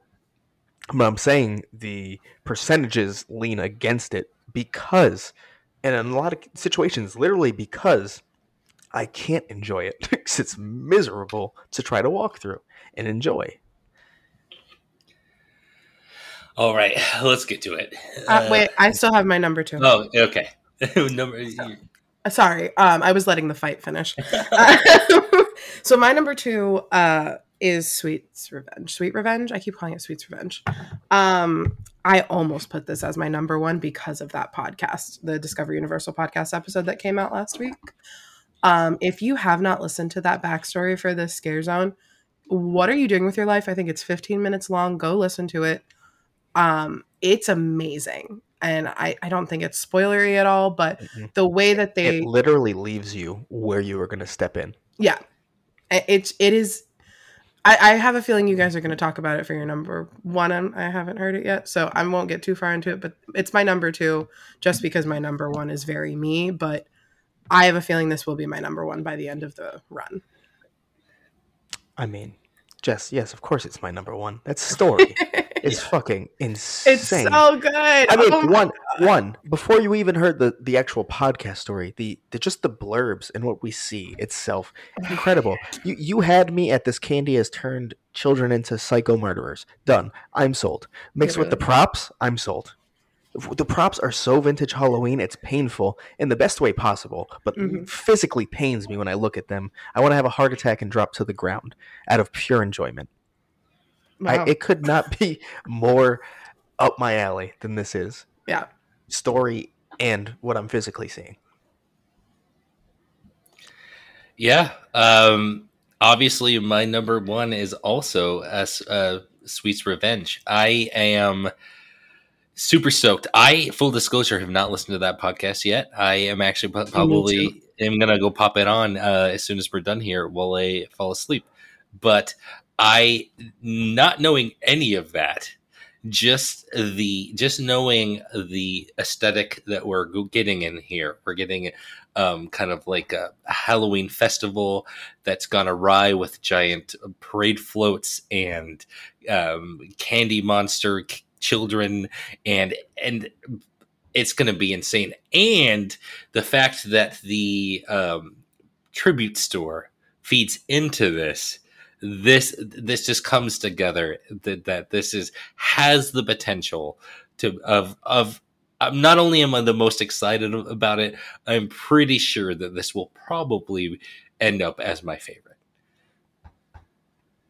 Yeah, so I'm someone who led off the last Catacombs episode and basically every hype list episode we do saying a hype list for me is not my prediction for my final rankings whatsoever. No. But if I'm confident on anything to land where I have it on my hype list on my final rankings, it's the Scare Zone. Yeah. And that's saying a lot considering I'm excited for at least two other Scare Zones on a pretty close level. Yeah, that's kind of where I was at, is like, I know that I just have a feeling that the actors are going to like vamp 55 this on top of it already looking amazing. Mm-hmm. And we're just going to get stories and, performances. And I haven't really had that in a Scare Zone since I've been going. So I'm really excited for that. But like my number one, I'll just say it. It's obviously it's Graveyard Deadly Unrest. But I said it on Catacombs. I have been obsessed with Graveyard since I was too little to know what a graveyard was. So the fact that I'm fully getting, and Lauren said it on that Catacombs episode, it reminds her of Gothic. And that is like my number one wish I would have been able to go through that house because it's, an old, it was a great Gothic house. Yeah. An old Gothic cemetery. So like my shit. So the fact that I'm getting a Scare Zone and Hollywood has had, my favorite Scare Zone, Vanity Ball. And I'm excited to see the creature design. If it's just kind of zombies, this will fall during the event for me. But I have a feeling they've given us something more than that, just based on the sets already. Yeah, from the visuals of what we've seen on shirts and merch in general, it does not seem zombies. It seems skeletal, I guess is a way to put it, which I am much more intrigued in. And skeletons are a traditional Halloween trope. We need them at the event. So don't get me wrong. It's going to be cool. I am really excited. And I love graveyards too. Graveyard Games, I think, is my solidly second favorite house of all time. And Gothic is up there too for me. I loved Gothic. It's just, when I close my eyes, I kind of know what to expect, and I'm excited for it. I solidly think this will probably be high up there, but for my hype list, I'm more intrigued of what some of these others are going to bring, because I kind of already know what this is going to bring, and it's going to be badass. So, curious question before we move on to the houses is, do you think it has anything to do with that you feel that the level of immersiveness that a house can provide for like a graveyard setting is very important compared to what it can be in a scare zone. Yeah, kind of. Mm. Is this a question for me? That's for you specifically, yeah. Yeah, I do. I think that also, I think a little bit. I'm a little worried about Hollywood clashing the Hollywood area clashing with this graveyard vibe. Now, if Mm. this was set in Central Park, I think it might work not a little bit better. Now, I just think it might clash a little bit. I think Vanity Ball was perfect in there. I think because it fit exactly kind of the vibe. I really like scare zones that fit the feel of the space that they're in. Mm. Those are my favorite ones that really work with the space. Like, Dead Man's Wharf works perfectly in Mhm. San Fran. I remember there was the Acid Rain one from 2011 that literally had spectral mapping of crumbling New York in New York. Like, I really love the zones that are meshed into the space that they're in. This graveyard, New Orleans graveyard, I think might clash a little bit with the Hollywood, but that's just these little things are kind of holding me back from being super excited compared to some of these others. So I'll tack on one more small thing then. Do you not have that similar concern at all for this small town Halloween festival being in New York?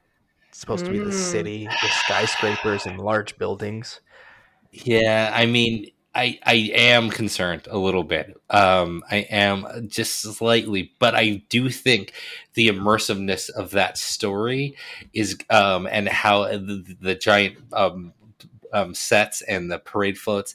I think it's probably going to be probably just enough to pull us out. The New York is not going to be pull us out of it. Whereas from what I've seen so far, the graveyards one is not going to have that same immersiveness, but I might be totally wrong. Mhm. There might be some really immersive stuff in there. All right. Well, I guess that's it for scare zones. We've spoken our piece. We've yelled at each other. I'm sure there is more yelling coming because houses. We're starting with number 10. We got 10 to go through. Mike, do you want to kick us off? Yeah. I don't know if this is going to surprise anyone, and I want to preface by I think this is my first year in a long time where I am excited. I can definitively say I'm excited to see my number 10. I'm really excited to see my number 10. I'm excited to see all of these. It's just such a stacked year that my number 10 has to be Horrors of Blumhouse. But I'm excited to see it. I am excited to see how they pull off the Black Phone. I'm worried. I'm worried on how they pull off the Black Phone, but I'm excited to see how they do it. Freaky, not as much. I have to admit, I'm still excited. I think we're going to have some really cool scenes. I'm not going to say any of them because this is a new enough movie that not everyone's probably caught up yet, so I don't want to go in spoilers. But I do see how this movie lends itself to a maze, but it just wasn't my thing necessarily when I watched this movie. The Black Phone was definitely much more, but I'm concerned of how that's going to translate into a Halloween Horror Nights house. We will find out very soon, but because of all of that, it has me I have it listed at number 10. I mean, that's definitely fair. And I basically share the same opinions as you, but it's not my number 10 because Halloween is. And this is the part. Ooh. This is the part where I harp on the fact that my hype list is not a prediction of where I think this will finish. I think Halloween will probably be a safe middle of the pack house for me. Maybe even push up to higher mid. Maybe. We'll see. But hype level, compared to everything else, it's down. I've seen the exact property done. I've seen the slasher himself. I mean, going to Hollywood as well, a lot, a lot. So the actual hype not fully there. I just don't know how different you can do the 78 classic film itself, you know? And I think the thing is they did it almost perfect, or, you know, in some people's opinion, perfect. The perfect IP house. And I just can't expect it to be better, so I can't be super hyped about it. Is basically where I'm at. Well, it's funny you say that. My number 10 is also Halloween. And that has not changed. I considered it for a moment, but I still haven't watched The Black Phone, but I will before Friday. But I couldn't put Blumhouse at 10. I'm more excited for that than Halloween. And that's not to say that I'm not excited for Halloween. This year is stacked. And I feel like we say that every year going into hype, but this year really feels like it. And I haven't seen all the Halloween houses. I've only seen Halloween 4, which I've been told is the worst. Uh, I didn't hate it for it being Halloween 4, so I'm excited, but Michael's not my guy. I say it all the time. So there's no hype in having Michael Myers at the event for me. But if any slasher is going to be at HHN 31, it should be Michael Myers. I will say that. Yeah, I do agree with you there. I will not argue that point. So I guess I'm going to get into my 9 because Mike already discussed it. It's the horrors of Blumhouse. I have reasons to be excited. I think Freaky has great kills. I think The Black Phone is a phenomenal film. And again, like Mike, I'm concerned about how they pull it off, but I'm also very curious. And that leads to a little bit of hype, of course, naturally. So it's not something that's going to be high up my list because of my concerns. And because I've said before, and I might be wrong, that I'm not tying in the past houses because the subject matter was so different. Oh, yeah. But the way they execute IPs that are mashups in general isn't my favorite. So there are concerns. I enjoy both properties to an extent. I think Black Phone's a great film. I think Freaky's fun and has fun kills. But the concerns just weigh it down to 9 for me. That's exactly why it's also my number 9. Yeah, not surprised. Yeah. Cool. Well, I'll just hop right into my number 9 because you guys have already talked about, and that is Halloween. Now, I will say, preface that going into last year, I was really concerned about Texas, and I was blown away with what they did there. So I have kind of realized that even if it's not my property, even if it's not my cup of tea, I can still get excited, and I am really excited for this. 2014's Halloween is my jam. I have memories of that house. I have memory that was the year I worked there. I remember it's just kind of taking breaks on the stoop of the old Myers house. Probably couldn't keep telling the story because we probably weren't supposed to be just chilling out there. But I have some amazing memories. There's just so much others. Again, it's one of those things where I close my eyes, I can kind of already picture the house. That being said, they are moving this into a soundstage, so that just means the sets can be bigger, the things can be better.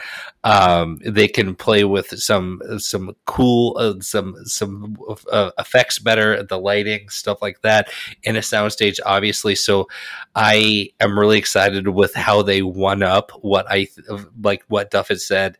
It kind of is already when I think about IPs that they've IP houses they've just nailed out of the park. I think of 2014's Halloween. How are they going to just one up this? And so I am excited, but I'm also concerned that it's not going to live up to 2014's. I'm just a little concerned, and that's why it's number 9. It sounds like our 9 and 10 are basically the same reason. Pretty much. It could be flip flopped, and honestly, if I had, consulted with you guys, I could have had Halloween 10, and they're basically kind of neck and neck for me. Fair. Jess, do you want to give us your 8? Oh, you want me to make people mad? Oh God! Oh no! I made some people real mad. I don't remember. Am I gonna get mad again, Jess? Probably. Oh God. So my number 8, and remember, this is a hype list. This is not what I think is going to be the best. We're gonna keep repeating that, so don't come for me. My number 8 is Dead Man's Pier. I'm muting myself. Ooh. I'm muting. No, that was probably an overreaction. But No, it's fair. no. Mine's Woo! not. What? Are you kidding me? Oh my. No. After everything we've talked, mute. Now Duff's gonna yell at me. All right, Oh, hear me man. out. I've muted myself, so I can't. I'm gonna mute myself so you can talk, and I can't. Give I her will the yell floor. at nothing. She has to justify this. Give her the It's a floor. hype list. Hear me out. I think that set wise, this is going to be one of my favorites. My fear is that I was very excited for Yeti in 29, and it did not live up to some of my expectations. So my fear is that this might get a similar treatment because I don't know why in my head I'm comparing them, and I can't not, and I can't explain it. Maybe it's because it's another weather house. Yeah, they're both going to be cold, I guess. Yeah, something like that. But I fear for it. Not to say Yeti sets weren't amazing.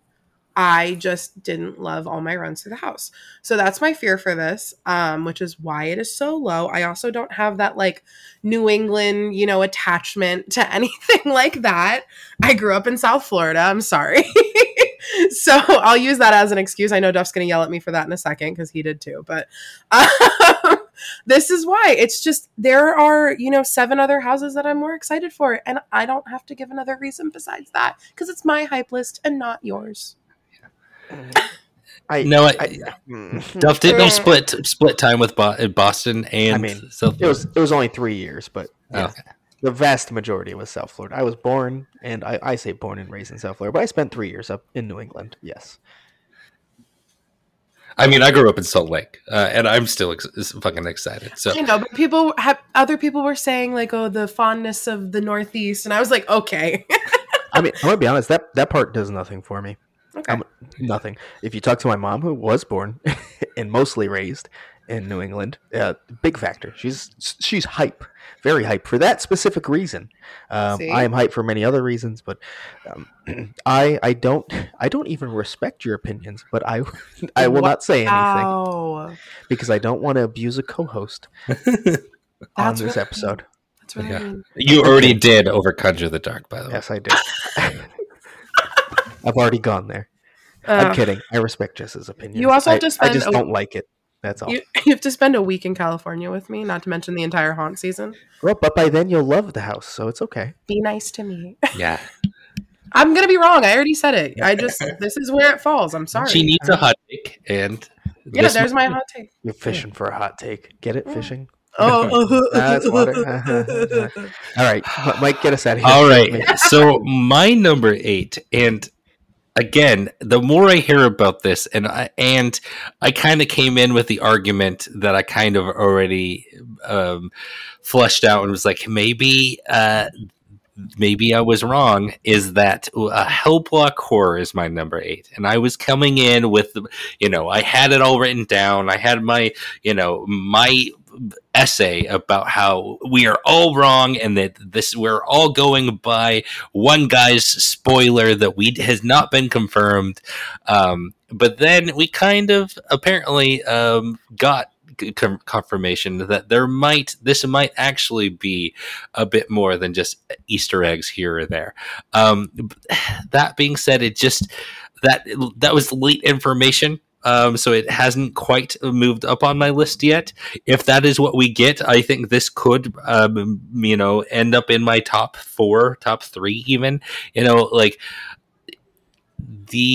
I have to admit, I believe I had Puppet Theater kind of pretty low just because I was concerned about that, and it ended up being one of my favorite houses ever. So something that's at 8 could end up being my number 1. It just means I have a little bit of concerns for it, and it's mostly this is a late add-on. I don't know how fleshed out the sets are going to be. I don't know how fleshed the story is going to be. I really don't want this just to be a prison house with some Easter eggs. I just have a little bit of concerns. Who knows? I might be totally wrong, but because of that, it's at number 8 for me. Mike, on the Catacombs episode, I had it at 8. I had Hellblock Horror at 8 until that USA Today article came out. I had it at 8. But after I read it, I felt a little more easy, a little more calm, excited. So my new number 8. Unfortunately, I didn't want to do this. I kind of feel bad because I was hyped for it early on. Descendants of Destruction. What? Wow. What? What? Whoa! Okay, Yeah. now I gotta mute Whoa. myself. I'll be back in a fucking minute. Whoa! Yeah. This How pains dare me. you? It really does. So here's the thing. So we all kind of know it to be, whether it's a sequel, a spiritual successor, whatever it may be, to Seeds of Extinction. That's exciting. That's exciting. What we know about this house is overgrown Subway. And you know what? To be honest, you've basically said it for me when you talk about Graveyard Deadly Unrest. I know what I'm getting in my head. I could be very wrong. It could be nothing like I expect. But for my hype levels, I can picture it in my head, and that's an issue. And it's not a bad house by any means, but that drops the hype down, and I don't know I have much more to say. And it's unfortunate because I was very excited, and I hope it leans heavy into, like, I'm a Seeds of Extinction sequel and gives us that. But I don't think it's going to. And that's, to be honest, upsetting in a biased way. So there it is. It's okay to be wrong. Yeah, you know. Yeah. Mm-hmm. Someone speak. This is awkward. All right, who gets to go next? What number are we on? Did everyone do their 8? Yes. Okay, so then we are on to 7. I can go next. My number 7. Now, I don't even know what to fucking think about this house. I am scared of it. I have to admit, this is probably the house that I'm the most scared of going into a Halloween Horror Nights ever. I'm also really excited for it. It could be so funny, but it also could be just completely gross, and that is Bugs Eaten Alive. I am so intrigued what we're getting here. Like, I just kind of envision kind of like a parody of like Tomorrowland a little bit, or like Carousel of Progress, and kind of that 1950s like World's Fair House of the Future type of vibe. And then for like the first couple of scenes, and then just shit hitting the fan and just bugs all over. I think that's going to be fun for about 5 seconds. And then it's going to get real. And then it's going to get gross. And this is going to get pretty gnarly. I think it's going to be fun, but I don't know how many times I'm going to be able to make it through this house. I have to admit. I'm not a really against bug guy, but I am a sensory, like have some sensory stuff. And I think the more they talk about this, they're really going at the senses here. And if there's a lot of Sif, and there's a lot of, the trypophobia stuff. I don't know. This is going to be weird. This is going to be a weird house. I like it. I like being, this is why we go to the event, but I'm scared of this one.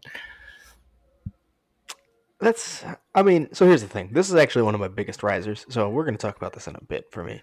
Kind of because of what you said. I feel like it's almost, I'm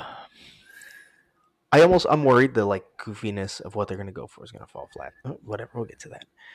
So my number 7, you talked about before, Hellblock Horror.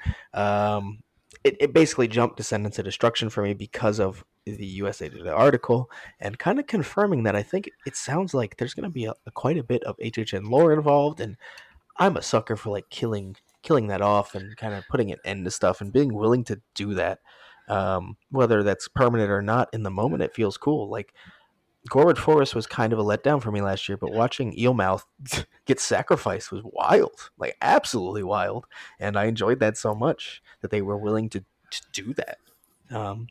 So seeing them, maybe, who knows? It could be Nightingales. It could be HR Blood and Guts. Who knows? It could be smaller, much smaller characters. But I'm excited for the potential. But because of the whole concept of the prison, it stays a bit lower for me because that just doesn't excite me as much. So that's also my number 7. I don't know if I mentioned it. My list has not changed from last week when we did. Not at all? I thought it was going to. I looked at it today and I reflected, and now I'm really confident in what I had. So it has not changed. But Hellblock Horror, I was excited because Laura in the podcast when they initially announced it was saying that you know, monsters that they're being punished for their crime that they did at HHN, you know, whatever that may be. So I'm kind of interested to see that. I love an Easter egg. I loved Carnival Graveyard because of the Easter eggs, honestly, and taking the unmasking tour. So I'm excited. This is on the Sixth House, right? Yes, correct. Ooh, okay. So Saturday's gonna be fun.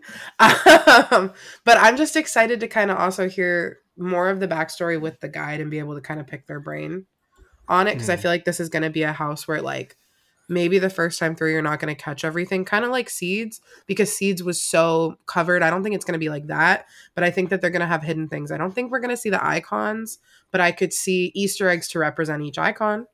Kind of like how we had the different totems in Case Files, the different legions. Sorry, like they were represented in one way or another. So this one could rise, it could fall because it's also a last minute house, and I haven't had good luck with those in the past. So we'll see. Wait, what? Last year even? Yeah. Wait, what? Last year was good. I'm sorry. So I was thinking more Hive. Okay, I forgot about. In my head, Case Files was not a last minute. Yeah, that's fair. It did have a whole. Yeah, that's fair. That's fair. They had a whole last year. Okay. But Hive was like what, a month or so, or something like that. Yeah. I see what you mean. Go. Yeah. Fair. I allow it. Thank you. All right, did everyone do their 7? Sure did. All right, so I guess I'll go next.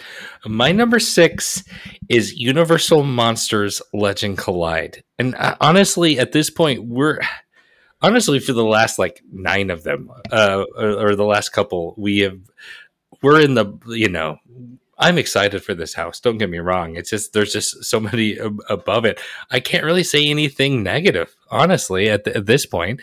I'm excited for this. I mean, I guess I kind of, when I close my eyes, I kind of know what to expect, but that's not a negative thing, really. It's just, I don't know. I think this is going to be amazing. The fact that you just told me that there's going to be a different ending every night, or you know, that you don't know exactly how it's going to end. There's going to be a different winner, or, you know, different on the throne, so to speak, as we got from Icons. That's really exciting. It's just, you know, we know these characters so deeply that I kind of get a little bit more excited for things that are brand new. You know, I'm a bit of a fan of the new. I like to go towards the new. But that's not to be to say that Universal Monsters Legend Collide, it's gonna be so awesome. Mike, I don't know I can add anything to what you said. It's also my number 6, and the only thing I will say, there's a huge gap between 6 and 7, and everything 6 and up I am absolutely stoked for. Like, so hype. And I think this is a great story for Universal Monsters, and I'm excited, but there's just more I'm excited for this time around. That's all. Yeah. It's gonna be great. It might end up as my top 3. I don't think it'll be my favorite, but it's gonna be great. Mm-hmm. Wow, I'm kind of shocked of it's lower for you. Yeah, I know, crazy, right? Yeah, wow. So my number 6, and this is the one that I went back and forth all day on changing. If I was going to change anyone on my list, it was going to be this one. And I would kind of agree that between my 6 and 7, there's a huge gap. Like 1 through 6, they're gonna move around, I have a feeling, but the bottom ones are there. My number 6 is Fiesta de Chupacabras. And the thing that was going to change my mind was that article that came out where they were talking about how the cast is bilingual and a lot of the triggers are in Spanish. And that I think is amazing. We're keeping this really authentic to the story. I was so solid in my list that I couldn't move it. But I'm expecting this to move up. Like, just everything about it seems amazing. It's obviously, it's a soundstage house, so big scale. I'm expecting puppets, and I love puppets. We all do, but I don't know. I couldn't move it around, so I'm sorry. It's number 6. Okay. Sorry. I mean, it's fine. We're at this point where it's like 6 is not bad. No, not at all. Yeah. I guess I'll go next. Whatever, because I think I'm gonna upset you guys a bit. And I don't hate witches. I promise. Get Oh the no! here. If you say fucking spirits of the coven, I'm gonna turn off my mic and go to bed. Stuff. I'm kidding. It's Bugs Eaten Alive. Oh my god! Bugs Eaten Alive is my number 5. It moved up a tad bit from last week because to be honest, other stuff kind of just dropped a bit, and that's it. I think there's a lot of reasons to be hyped, and there's a lot of reasons to be concerned that it just might be almost too purposely goofy at first, and then I don't trust that kind of transition necessarily always, but there's always the chance it hits it perfectly. So it's very middle of the pack for that reason. I don't have much more to add than that. Yeah. I'm excited for sure. It's just I am scared. I'm literally scared of this one. I don't think I've been that way before with any of these houses. I'm nervous of this one, but I'm excited. It is also my number 5. For the same reasons. I mean, it's middle of the road. Aaron, getting to see Aaron go through it is going to probably make this house very, very special for me. This is her house, and I love to see people experience things they love, and that can make my experience even better. So, fair. Bugs, and I'm terrified. So let's go. Wait, Mike, did you have it at 5? You didn't. No, you had. No, I had it at like 7. Right. Yeah, that's right. So, what is your number 5? My number 5 is Chupacabras. Okay. The more I hear about this, I am super fucking stoked. What was his name? The mask maker. And at Dine with This character he's going to be like a storyteller that goes around and fleshes out the lore. This is going to be so awesome. I have to admit, I don't have a lot of Chupacabra. Like the urban legend of Chupacabra is not close to my heart. When I think of urban legends, I think of like Pop Rocks and Coke. Not necessarily Chupacabras. Or I think of that terrible movie that my parents wouldn't let me watch when I was a kid, and I really always wanted to watch it. And then when I watched it, I was really disappointed. My parents would pick and choose. Like my mom would pick and choose like the weird R-rated movies she wouldn't let me watch, and she would let me watch mostly whatever I wanted. But for some reason, Urban Legend she wouldn't let me watch, and I really wanted to watch it. And then when I finally got to watch it as an adult, it was a letdown. But so when I think of urban legends, I kind of think of more the hitchhiker and the hook on the door, those types of things. I don't necessarily think of Chupacabras, but I am super stoked.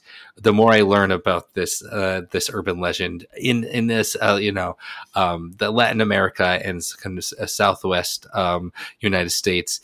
I'm getting much more excited. I think the sets and the decor of this is just going to blow our fucking mind. I think this is going to be so cool. I can't wait. There's a very good chance that this one might slide up to my number 1 if they do it right. It's going to be awesome. Yes, correct. Okay, I'll do my number 4, and I'm serious this time, guys. I'm sorry, it's Spirits of the Coven. I'll take it. It's fine. 4 is a fine, but 5 was just too. All right, it was too low. Too low. I mean, I think it dropped down 1 because something else jumped pretty high. That's the only reason. It was number 3 last week when I made. Yeah, I was going to say you had a pretty high. I mean, I'm very excited about it. I think the era, the aesthetic, everything they're going for, the punniness of spirits and everything.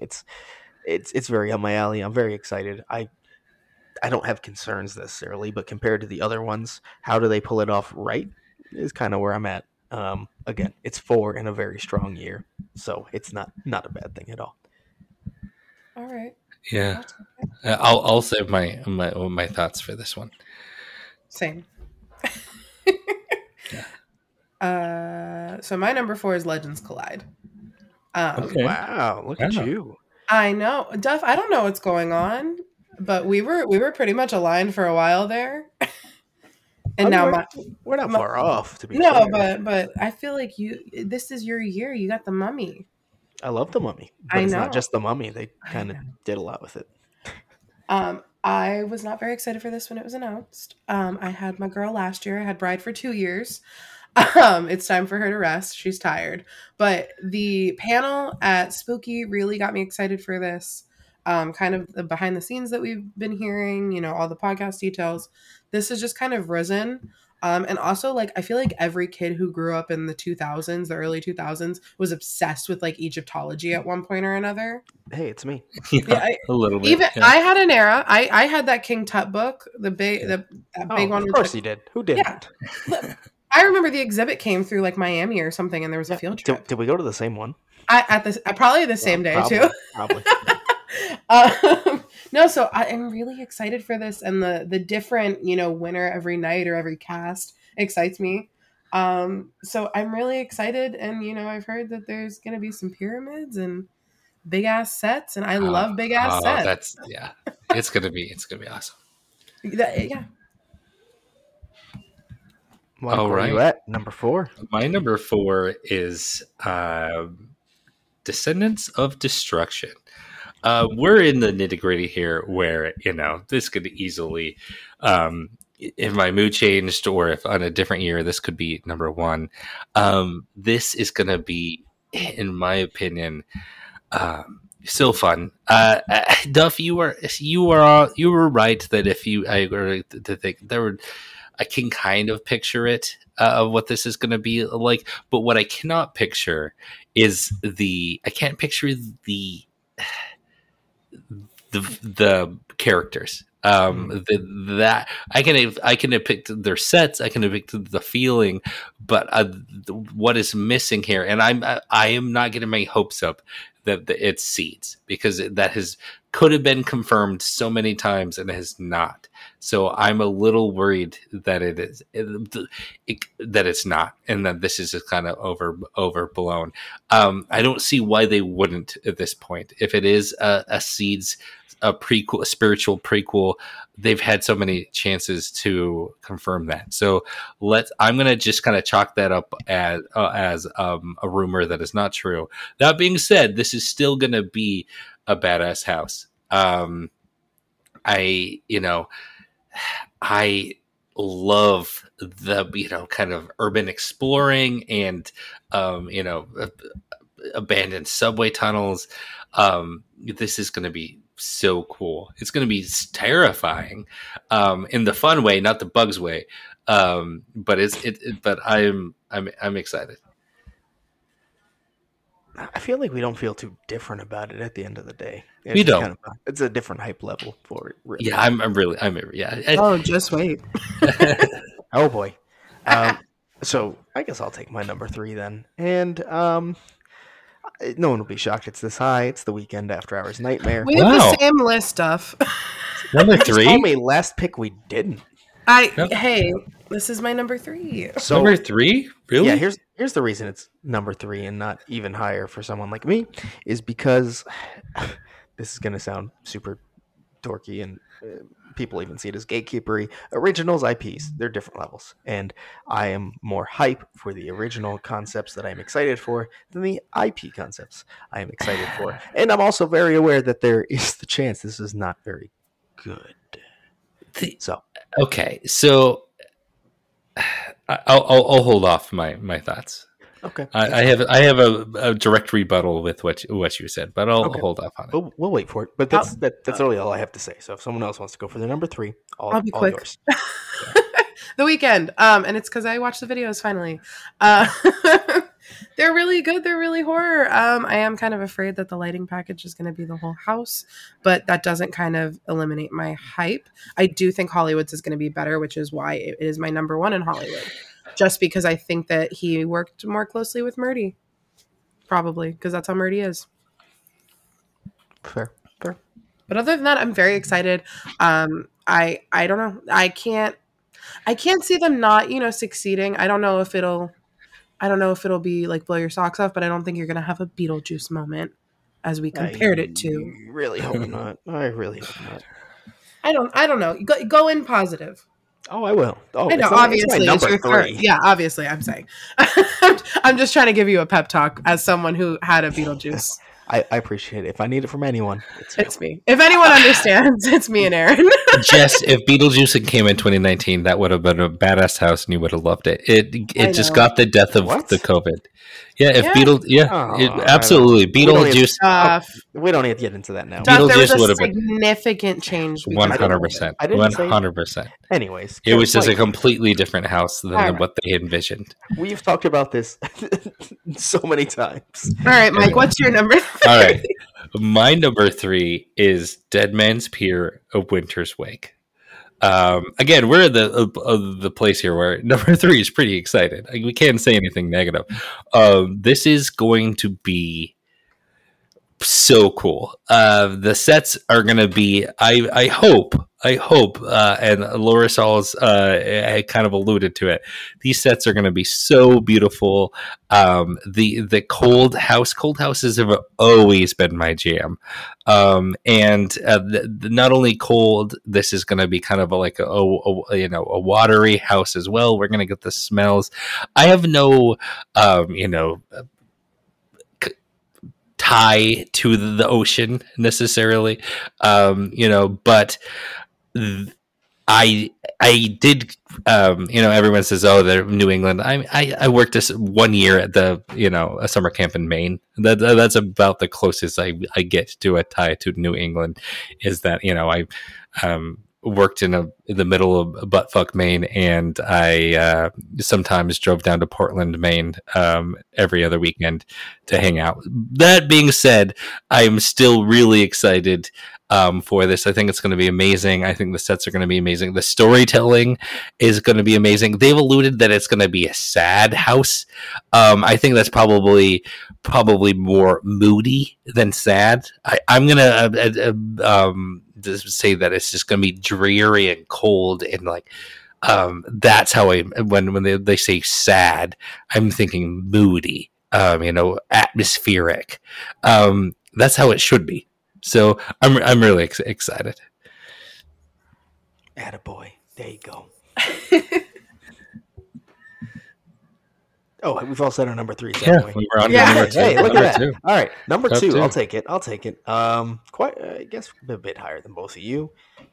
Fiesta de Chupacabras. Oh, wow. It has jumped quite a bit because of the article we saw, and I think there were concerns about how they handle the sensitivity they need to take, and will it just be some mashup of what the stereotypical culture is, or is it going to actually be the lore of Chupacabra, whatever culture they do pull from, and maybe multiple, we'll see. I just feel better about it, and then we've heard a lot about it's going to be gory. The sets are going to be impressive, and I mean, I don't know if you had it all, Jess. Obviously not the same as other cultures had it, but in South Florida, it's a thing that exists, and you hear about it. So it's something I had not personally experienced in any way, shape, or form, but knew about and was discussed and was passed around a bit. So, no, to confirm, Chupacabras is like a modern urban legend. Like the first sighting of this, and this has grown, was like the mid-90s, correct? Like this is not historic necessarily. Right. This is by the definition of urban legend. This is a modern lore, modern legend. This is developed over the last 20 years. Correct? Chupacabra itself, but if you want to even go deeper, there are more ancient cultures where stuff exactly like this has existed, and some people do believe this is where this originated from. So, I mean, it's something no one knows for sure where this came from originally. There was just a sighting in Puerto Rico, and we go from there. But Chupacabra itself, yes, it's a much newer kind of urban legend than many others. But gotcha. I'm very excited. I've heard gore. I've heard amazing sets. I love the story. I love the additional lore can be picked up potentially at character dining. There's just a lot of ways to access this house and this story, and that really, really, really excites me. Yeah, no, I'm excited what this turns into. I can't say anything that I didn't already say. I got nothing else. All right. Jess, do you want to do your number 2? Oh, boy, do I. Since it was disrespected earlier. My number 2 is Descendants of Destruction. I have been All very right, relax. I didn't disrespect it. I mean, you had it at like fucking 8, Duff. How's that disrespectful? I mean, that's pretty low. okay. You- Well, to be fair, I had one of, I guess I think his number 1 at my number 8. Yeah, exactly. So I guess I'm worse than Duff. So oops. I have to give you shit. That's what we're here for. No, Descendants of Destruction. And Mike, I know that you said that they haven't confirmed that it's a Seed sequel, prequel, whatever. But in the podcast, they described it as an extinction-sized catastrophic event. And they very specifically said extinction. And for me, that's the only seed I need, pun intended. Wow. Why don't they just come out and say it? I don't understand. Can I point out one thing? Not to quite the same level, but last year was a massive anniversary year. Carrie was heavily involved. They never once mentioned Wicked Growth being involved with Carrie. However, very much was in Carrie. Oh yeah, or Carrie adjacent. They're still kind of. They were in the Kane Cemetery. I think that's an Easter egg. That's not a. I don't care. That could insinuate that it was the Kane. There are many other things that showed it was legitimately in or around Carrie. But again, that's all I needed. I need one little seed. Okay, back to Descendants of Destruction. One little spark. Oh God, get out of here.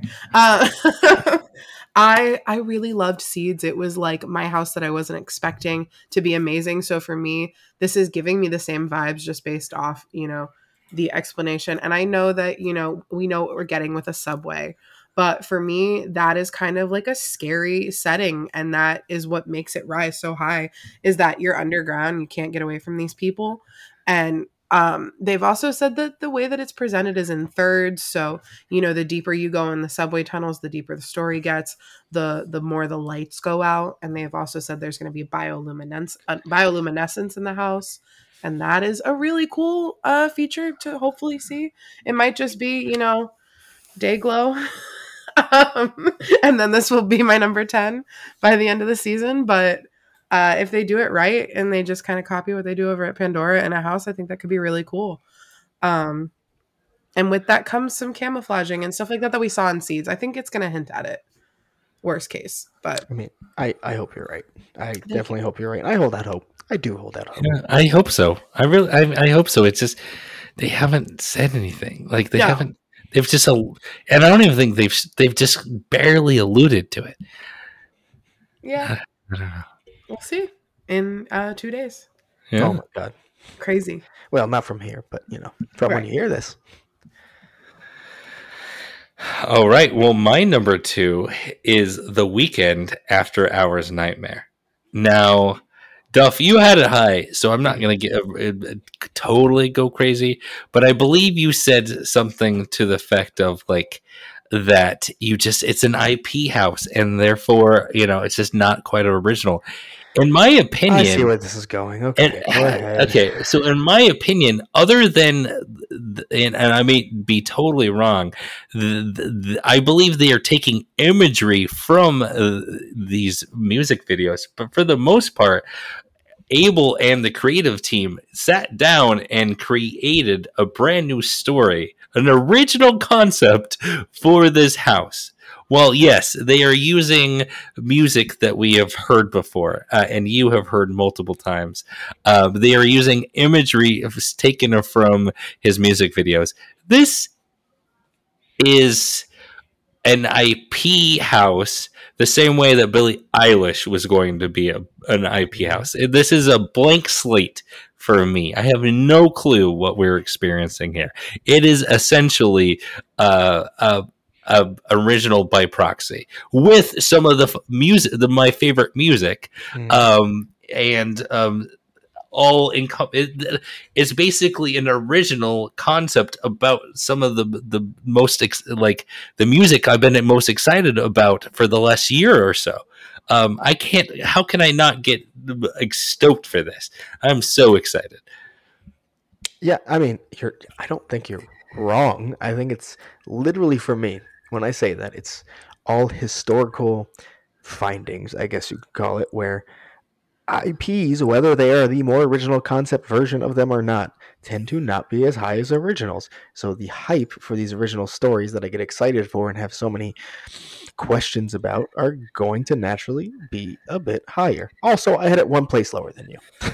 Yeah, no, but I think the reason why they tend to be historic is that there is a structure, and there are other kind of cooks in the kitchen here that are kind of limit to what these creators can build, and they have to work within guidelines, right? They have the to Weeknd kind of. was very much in the kitchen. He was in the he was absolutely in the kitchen, but I think he sat down with them, and he was sure in the kitchen, but he's a great cook.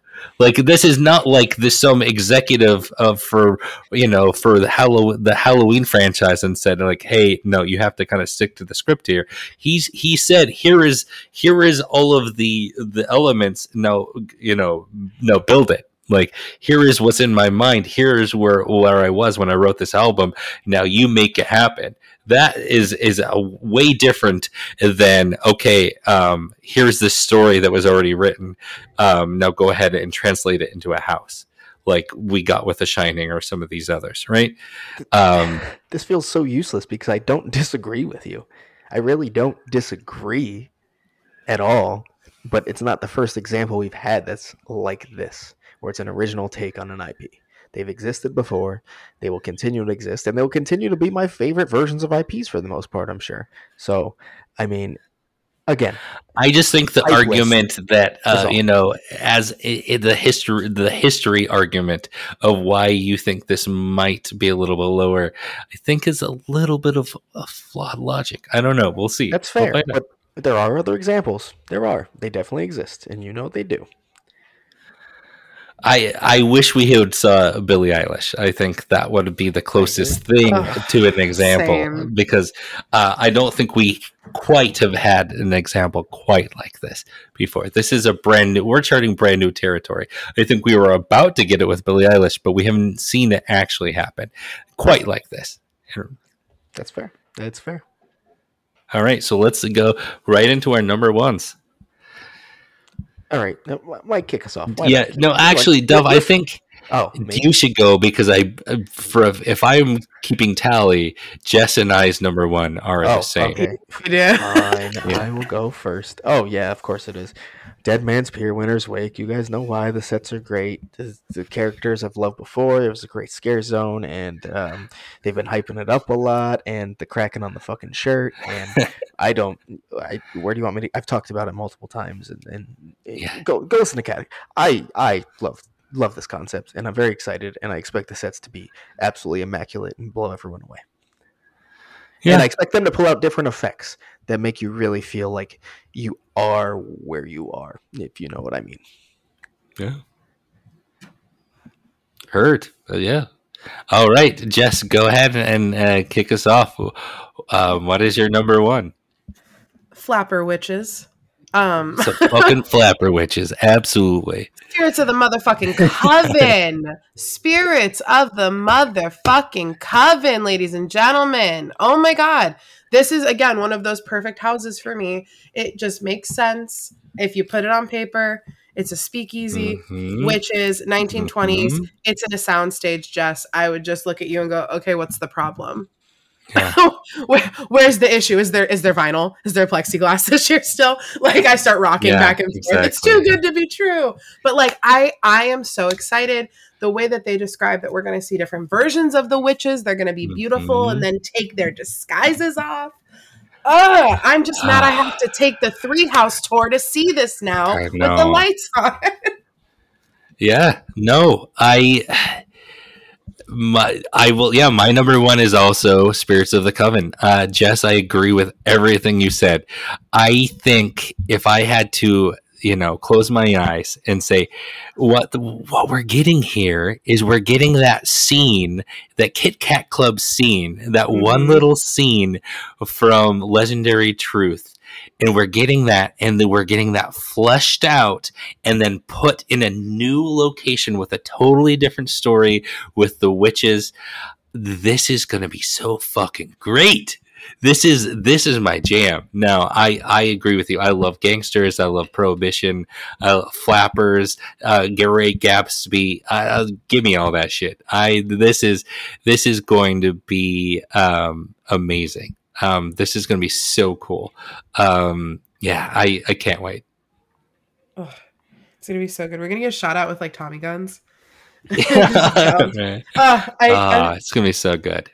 I can't wait to go through this on Friday. I hope I'm not overhyping this in my head. But I think it's gonna definitely stay in my top 3. I don't know if it'll stay my number 1, but it will definitely stay in my top 3. I hope. Unless something really falls flat here. But I can't imagine.